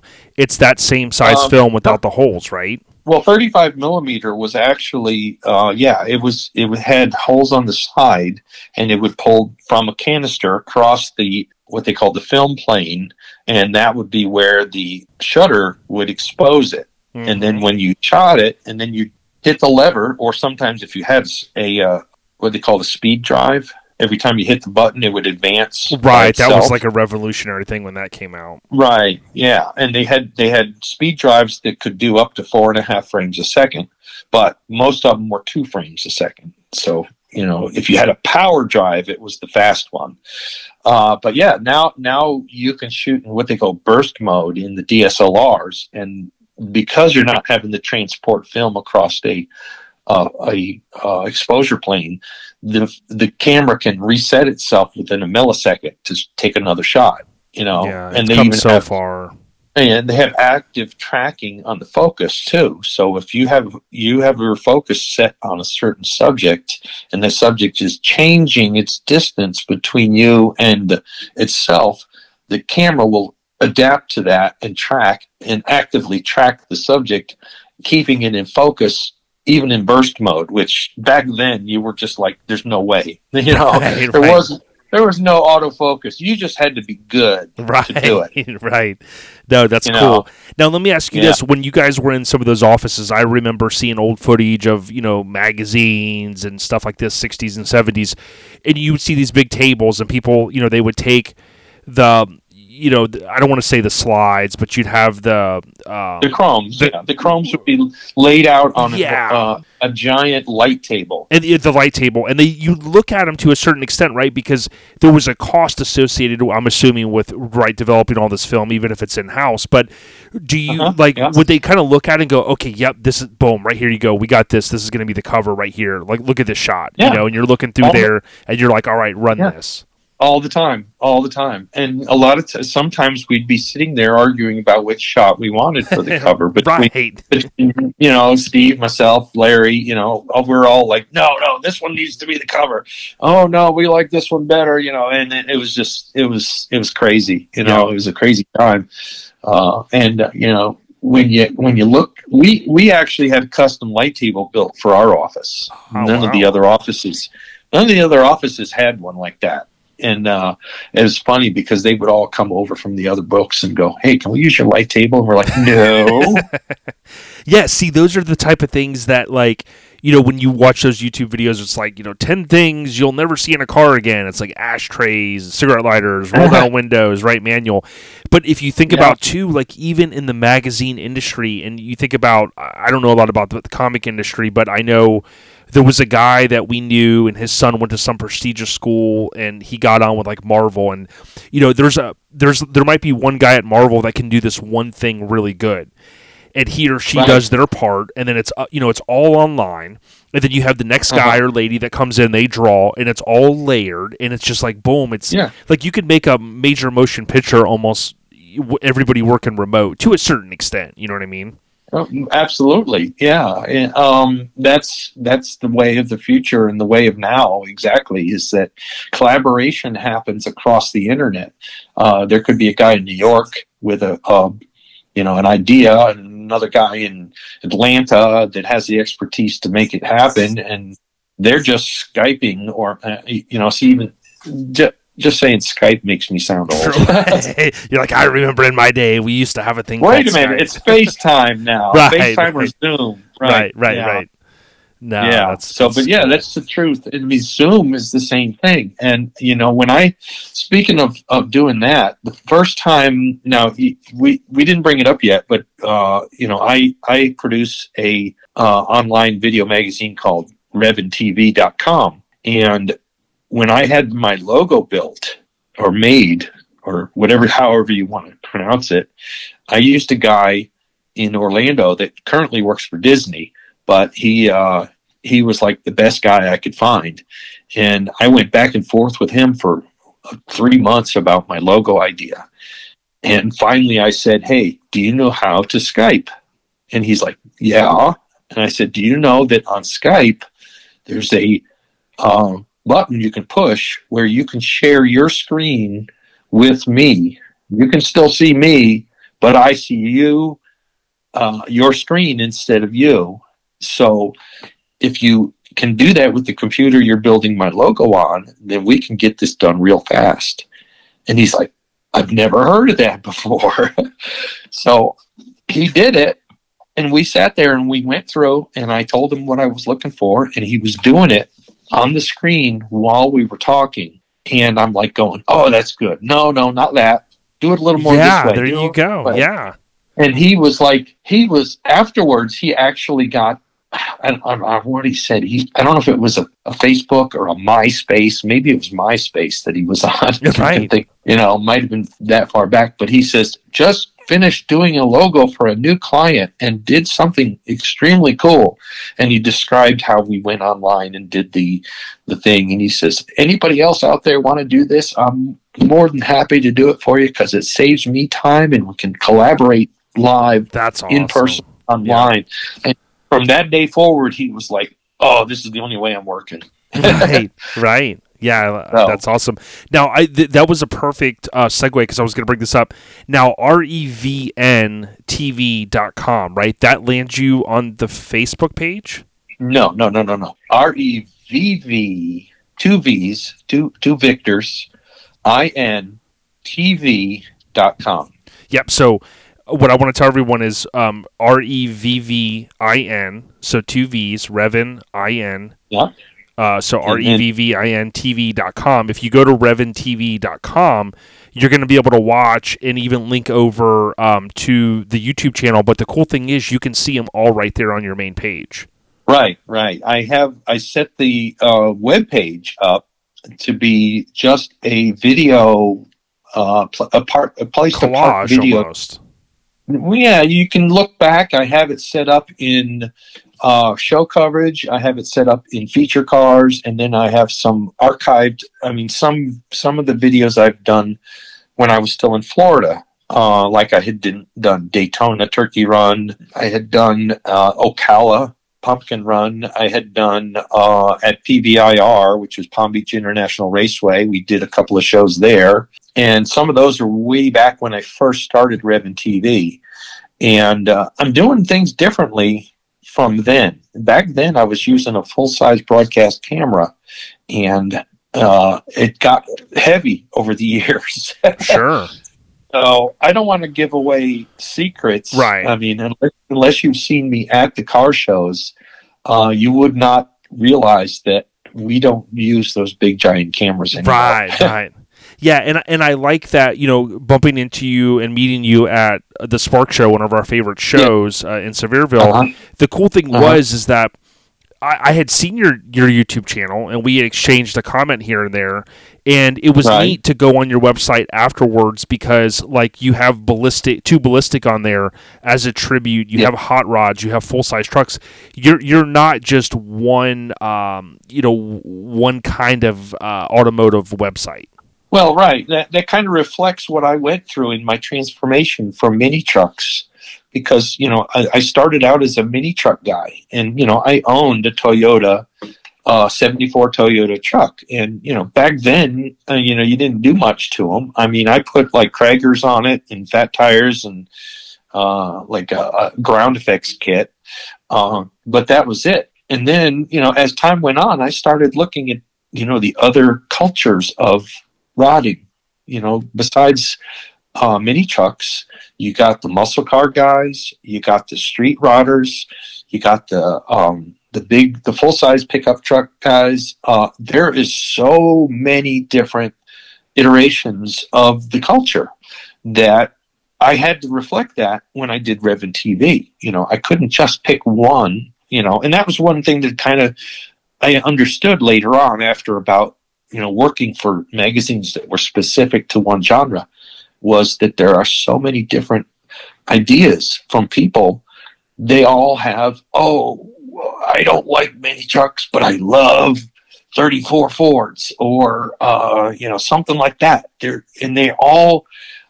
all one group, but you keep yourselves separated. Right. And to me, you're all in it at this, all the ideas are all together the same. And that's what, to me, is impressive about the mini truckers of today is they are throwing some tried and true hot rod tricks into their mini trucks that are just, so cool, to see a guy doing suicide doors. I mean, those have been around for 100 years.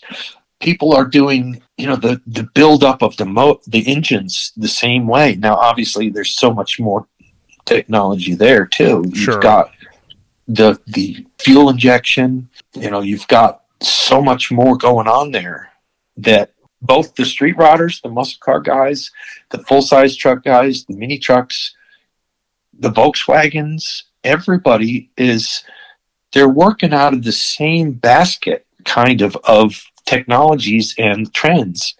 And, it's kind of crossing over.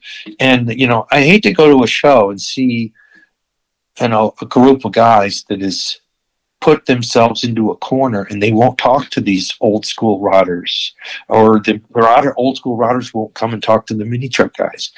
And it's kind of sad. Yeah, because we're all in it for the same love, the automotive world.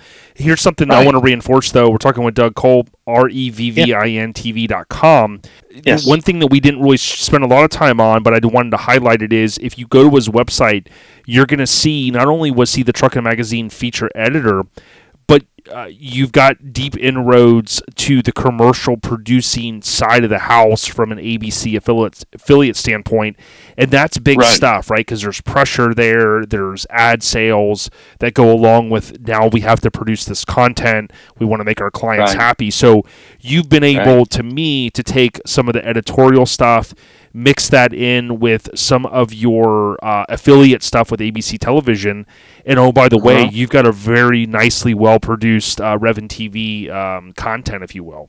Yeah, and that's part of it is, after going through the broadcast industry and learning the ins and outs of content creation and editing for impact, that, it carries over into what you see on Revin TV, because it's gotten really easy for people to do videos that they're not applying the basics a lot of times. And I don't want to say that I'm better than anybody, because everybody's got their own style. Sure. But my influence, it comes from television, commercial work, and news, where you had extremely limited time frame to get your message across. Talking sometimes a minute or 2 minutes, right? I mean, we see kind of that things are a little sped up on TV, right? Because you got to keep their attention. Yeah, you keep in mind that television only has so much time, and they have to cram everything they want to into that time frame. Where on the internet, it's open-ended. You can go 1 second to 2.5 to 3 hours if you really wanted to. Sure. But the one thing about Google Analytics and YouTube Analytics and all that is they track viewer retention down to the millisecond in some cases. And you can see where most people's attention span these days is very minimal. Yep. So it's great, if you got time to sit there and watch an hour-long, video on how to weave a basket, but not everybody does, or not everybody wants to spend an hour learning that. Right, and they get bored very quickly. So the whole idea is to catch their attention right off the bat and keep it. And I'm guilty of it. I want my videos to go for longer, but I'm like, I know I can't do that. So I have to make it fast-paced. I have to make it engaging and not very long. So the longest one I've ever done is 17 minutes, and I feel like that was way too long. But you get to a point where you need to keep it so short that your editing becomes quick and fast. And it's funny because I just did a video for Dave Hoke out in Townsend, Tennessee, and he does a show called the AD Nationals, which is all about the early 50s, late 40s to early 50s Chevy trucks, and which were at the time called ADs for the advertising that was focused on advanced design, and that's what they were calling them, were ADs for that short period of time. That's what they were, AD trucks. So if you ever see that, maybe I've imparted some knowledge Heck on yeah. you. But ADs are the rounder version of the Chevy trucks from 1948 till 55. After that, they get a little more squared, squared off. And they're, at that point, they're just called next gens, or, type 2s, or whatever you want to call them. Sure. But I just did a video for that show, and it incorporated some of their crews as well as the show itself. They do a cruise through the Smoky Mountains on the Friday night before the show, which is pretty neat if you think about it, because you see a line after line of these just beautiful AD trucks, and they're all cruising down the Foothills Parkway. It's pretty neat. But I did this whole video for him and sent it out to him. And the first thing he said was, "Wow, that's some fancy editing." That's awesome. I know, and that's what you're gonna get if you guys just do me a favor. Check out revvintv.com and show Doug some love. And yes, if I appreciate it. Not only check out his website, but when some of these videos will link you over to the YouTube. Just subscribe there as well. I know some of you guys want to go right to YouTube sometimes, but going to the website makes it kind of nice and curated for all the content. But Doug, dude, it's been really cool chatting with you. Is there anything else that you think we maybe left any gaps or holes and that we need to hit on? I'm sure there is, but we're already at an hour and 22 minutes. So yeah, and I just want to say, listen, we salute you. I do want to say this too. Our friend Ed is a great guy, a big supporter.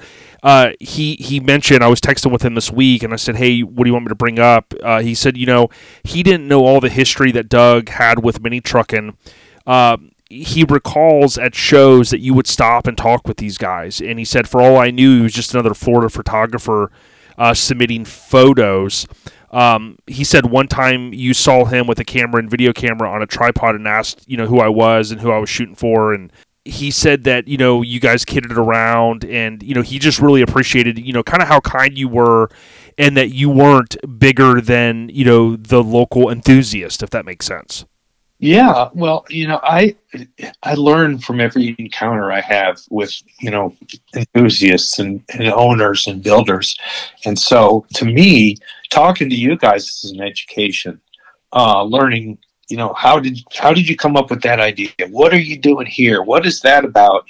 Everything is an education to me. So I guess I go out of my way to find people that have done something unusual and find out where they got that idea and why they did what they did. And then exactly what the effect of it is too. Because, sometimes an idea is a great idea, but it may make things worse. So. Right. Yeah, but like you said, if there's that old comment, or I'm sure it's a quote, it's like, we never stop learning. And that's one cool thing that I've always thought about, is when you go to a show and you interact with people or you see something cool, stop for a minute if you've got it and talk with them about the ride, because a lot of people, especially someone like yourself that shot for a national publication and has other inroads in media, it means the world to them. And for someone like Ed, who's well respected in our area, to remember that, that those are good. You had countless interactions like that, but it's still neat to have someone reflect on that. But Doug, I can't thank you enough. Exactly. And like I would tell everybody again, you think of you had 4 cover credits to your name, but countless other tech articles and features. We've learned a little bit even with Lowrider Magazine with different aliases and stuff, and it's really neat that you shared your history with us, man. Well, actually, yeah, the 4 cover shoots that you have, or you're talking about, are just for just Mini Truckin. Yeah. I don't even know how many with Truckin. Yeah, I was going to say with Truckin, and then possibly other publications. Yeah, I did covers for Street Rodder. I did covers for All Chevy Magazine. I did covers for even VW Trends. I think I had 1 or 2. That's awesome. Just so you know, I'm not just American. I have publications overseas too that are using my stuff, or did use. I had a Japanese magazine use one of my shots that was slated to go on Truckin, and then a German magazine actually was all about the neon stuff. They wanted to know about the neon. So it's just so funny, when you get into this, the reach that you have all over the world. And it's unique and unusual at the same time. It's just, you just never know what's going to come about. Even you, just a quick shout out to Jason. He had the video blog about the first issue of Mini Truckin', and my nephew-in-law saw it, and he sent it to me. Oh, wow. That's how it happened. Wow. Right, yeah. He saw it. He says, "Hey, isn't this the magazine you used to work?" I go, "Yeah." I said, "Send that to me." So I downloaded it and watched the whole thing. Yeah, and I think you commented, and Larry even commented, I think, on one of them, but I think you commented, and I was like, "Man, we got to link up." So it was neat when we were at the Spark Show. You came over, and it's so neat, and I just got to throw this out there for everyone that doesn't know. Mini Truckin' magazine is back. It's Mini Truckin' with an IN. Magazine and what I would tell people is go out there and support the cause. It's pretty neat that you were both Logan Wade and yourself were both there, and Logan's leading that effort. And as you can imagine, it's an uphill battle, but the passion that people have, I think that really drives some of the things that we love. And I certainly would encourage people to get on board and get ready, because next year is going to mark the 10th anniversary of the magazine going away in May of 2014, and they're looking to basically have minimum of 3 issues in print next year. That's the 10th anniversary of Mini Truckin's demise, you said? May of 2014 to May of 2024, if that's... But now it's more, as you know, it's going to be more homegrown, Yes. It'll be a lot of East Coast stuff, I think, right? Less of the West Coast. Yeah, I think he's going to try to mix it in, but I think obviously things have changed a little bit, and some of our good West Coast people have even acknowledged, the West Coast really as of late hasn't had as many shows. I mean, they're not down to zero. Don't get me wrong.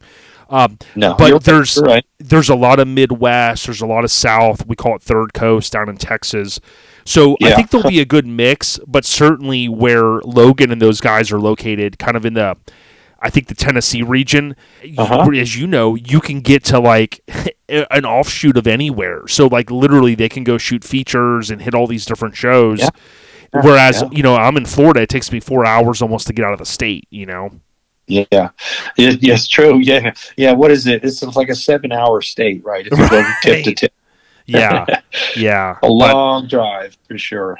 Yeah. I appreciate if I could encourage anybody out there that is interested in becoming someone that like supplies photos and stories for, myself, Revan TV, or the new Mini Truckin', or even like Dan Ledbetter has refired the VW Trends. Yep.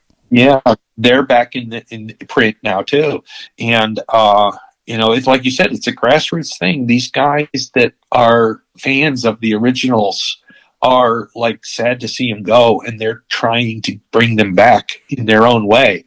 And the reason I did Revan TV was I just felt like I wanted to be back in it. And the only way I could do it on a budget was through the internet. And combining my experience from the publication and from television, I said, there's no question. It's a no-brainer. Boom. Right. It has to be an online TV. And that's why I added the TV in there, because I wanted to push the fact that it was video. So, hopefully you guys can sit through, a 3.5-minute video on the show. Yeah, and we'll make sure we push it and tell people, hey, check it out. Support someone that supported our hobby for many years, including the infancy, if you will. And we can't thank you enough, dude. We salute you, and to you and your wife, enjoy the rest of the week, brother. I appreciate you doing this, and I appreciate you and the following you're building. So it's great to see it. Dougie Kulp, one of the OGs, the legends, if you will, from a Mini Truckin' magazine standpoint. Thank you so much, Doug. Yeah, not a problem, buddy. Appreciate it. Yo, thank you so much, Doug Kulp, for joining the show. Appreciate everyone listening through. I'm going to wrap this up. Got to thank Joey and Tyler as well for coming through. As always, we couldn't do what we do without our title sponsor, Scraping the Coast. They've been with us since day one. Join us 2024 in June for Biloxi, one of the biggest, baddest shows at the Coliseum. More to come on that event. Now, typically, I'll cover this before the title guest, but I'll wrap it up with this weekend, as Mike mentioned earlier, is Showdown in the Valley. You can find more information on Facebook. More than likely, many of you are booked to already go there. If you aren't and you want to find out more about this Maggie Valley event every October, showdowninthevalley.com has more information. It's going to be the 6th, 7th, and 8th this weekend. The following weekend, I did want to link up with LMC, but they are having us up as guests for Cruising with Cruisers. That is in Whitesboro, Kentucky. You've heard us talk about that event. We hope that you can join us. Many of you have kind of jumped on and said, hey, we're going to be there, right? We want to support a great cause. That's going to go down Friday with a bunch of festivities, the show on Saturday, and then we'll peel out early Sunday so that Mike and I can be back to work on Monday. That's the 13th and 14th that weekend. The following week is going to be Last Resort. So Last Resort, of course, Louisiana Oil and Gas Park. The KIK family is behind this one. LastResortShow.com for more information. That's every October. This year it's going to be the 20th, the 21st, 22nd. That's the weekend of my son's born day, so we'll be staying local. For anybody that's in Florida, there is a show in Lakeland, Lake Mirror Classic, and I know it's going to be somewhat of Concours d'Elegance type show, but I think there's also going to be a lot of other stuff, and I believe it's donations only. It's for a charity. That's out in Lakeland for anybody that wanted to know. I didn't mention this earlier, but SEMA 2023, I did book for that. I'm especially excited to go see my brother Randy with Two Ballistic. Of course, he's repping NC. He's going to be out there in the kicker booth. We'll talk more about that, I guess, on the next episode. We got one more episode before SEMA, and I'll try to do maybe a SEMA preview of some sort. But Las Vegas, we're going to be out there. I'm not going to stay the whole week because I'm going to come home and do some family stuff as well. So it's that work-life podcast balance. We will be at the SEMA kickoff party, which is hosted by Freaks of Nature at Hogs and Heifers. That's going to be Monday, October 30th. SEMA will kick off on Tuesday, the 31st, technically, and it's going to run through that week. But rest assured, I'm going to do as much as I can that Monday, Tuesday, because I'll be gallivanting home on that Wednesday. So my understanding, Pat Nickel out there is going to be out there. You know, he built Ballistic 30 years ago, and there's going to be more coming on Randy's Two Ballistic that we'll be able to share with you guys and ladies in the very near future. After that, we're going to have the 6th annual Tampa Kennedy Cruise on the 18th. That is 60 years to the day that JFK was visited Tampa. Of course, the 60th anniversary of his assassination is also coming up. That's going to be on November 22nd, but we will do our cruise on the 18th of November. Daytona Turkey Run, also known as the Turkey Rod Run, most of us call it. That'll, of course, be Thanksgiving through that whole entire weekend. After that, I think the only other show that's on our radar is the grand finale. Craig and team, that's going to be in Houma, Louisiana, the 8th, 9th, and 10th that weekend. So there you go. The show updates is brought to you by our kinfolk at The Spark Show, as we mentioned earlier, thesparkshow.com. More information coming on their 2024 event, which I believe is going to be their 11th annual. That's always in Sevierville, Tennessee. The podcast updates, the only one that I have is if you're an early listener, we're slated to end our recent pre-sale on that Friday, day one. However, we may extend it through Sunday and submit the order on Monday to Graphic Disorder. We've got a Mazda, Chris Anders Mazda, that appeared on our River Run shirt, but we've done another remix, and we have the full laid out topless Mazda. Go to ourlifestylepodcast.com and order one of those. You can get 3 colors during the pre-sale, only 1 color after the pre-sale ends. So if you want the pink or the teal Jump in now. If you want the larger sizes and the tall sizes, we don't typically stock those because we're very, very small and we don't have the room or the capital to just have tons and tons of shirts in stock. So ourlifestylepodcast.com. Podcast updates brought to you by Graphics Mafia, GRAPHIX, mafia.com if you want stickers or decals for your business. Last but not least, the Eastbound Get Down FAQ. We covered a few of these earlier with Miggity Mike before he had to drop. But I would just encourage people to go to Eastbound Get Down Show, just how it sounds, altogether.com. You're going to see that iconic graphic disorder artwork at the top, the show schedule, hotel info, sponsors, contact information, you name it. They've done a great job on this website, and you can pre-register for purple, for red, these different areas, the pavilion VIP. It's all right there. They even have the sound side of things, eastboundgetdownshow.com. The Eastbound Get Down FAQs for this week is brought to you by CNS Metalworks. We've told you time and time again, cs-metalworks with an s.com. Also, CNS Metalworks on Facebook and Instagram. Chris and team are doing some really cool stuff.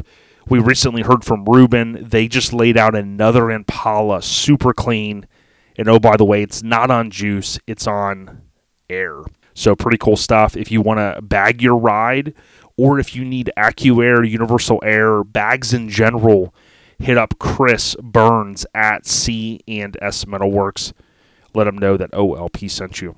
We can't thank you guys enough, and the ladies out there, for all the support. Be safe. Rest in peace, Papa Smurf. It's the 6th anniversary this month. It's always tough for me, losing my pops in October, and I'll be thinking of him. Appreciate all the love. Much respect to Doug Kulp and family. Stay on the rise, everyone. We out ya.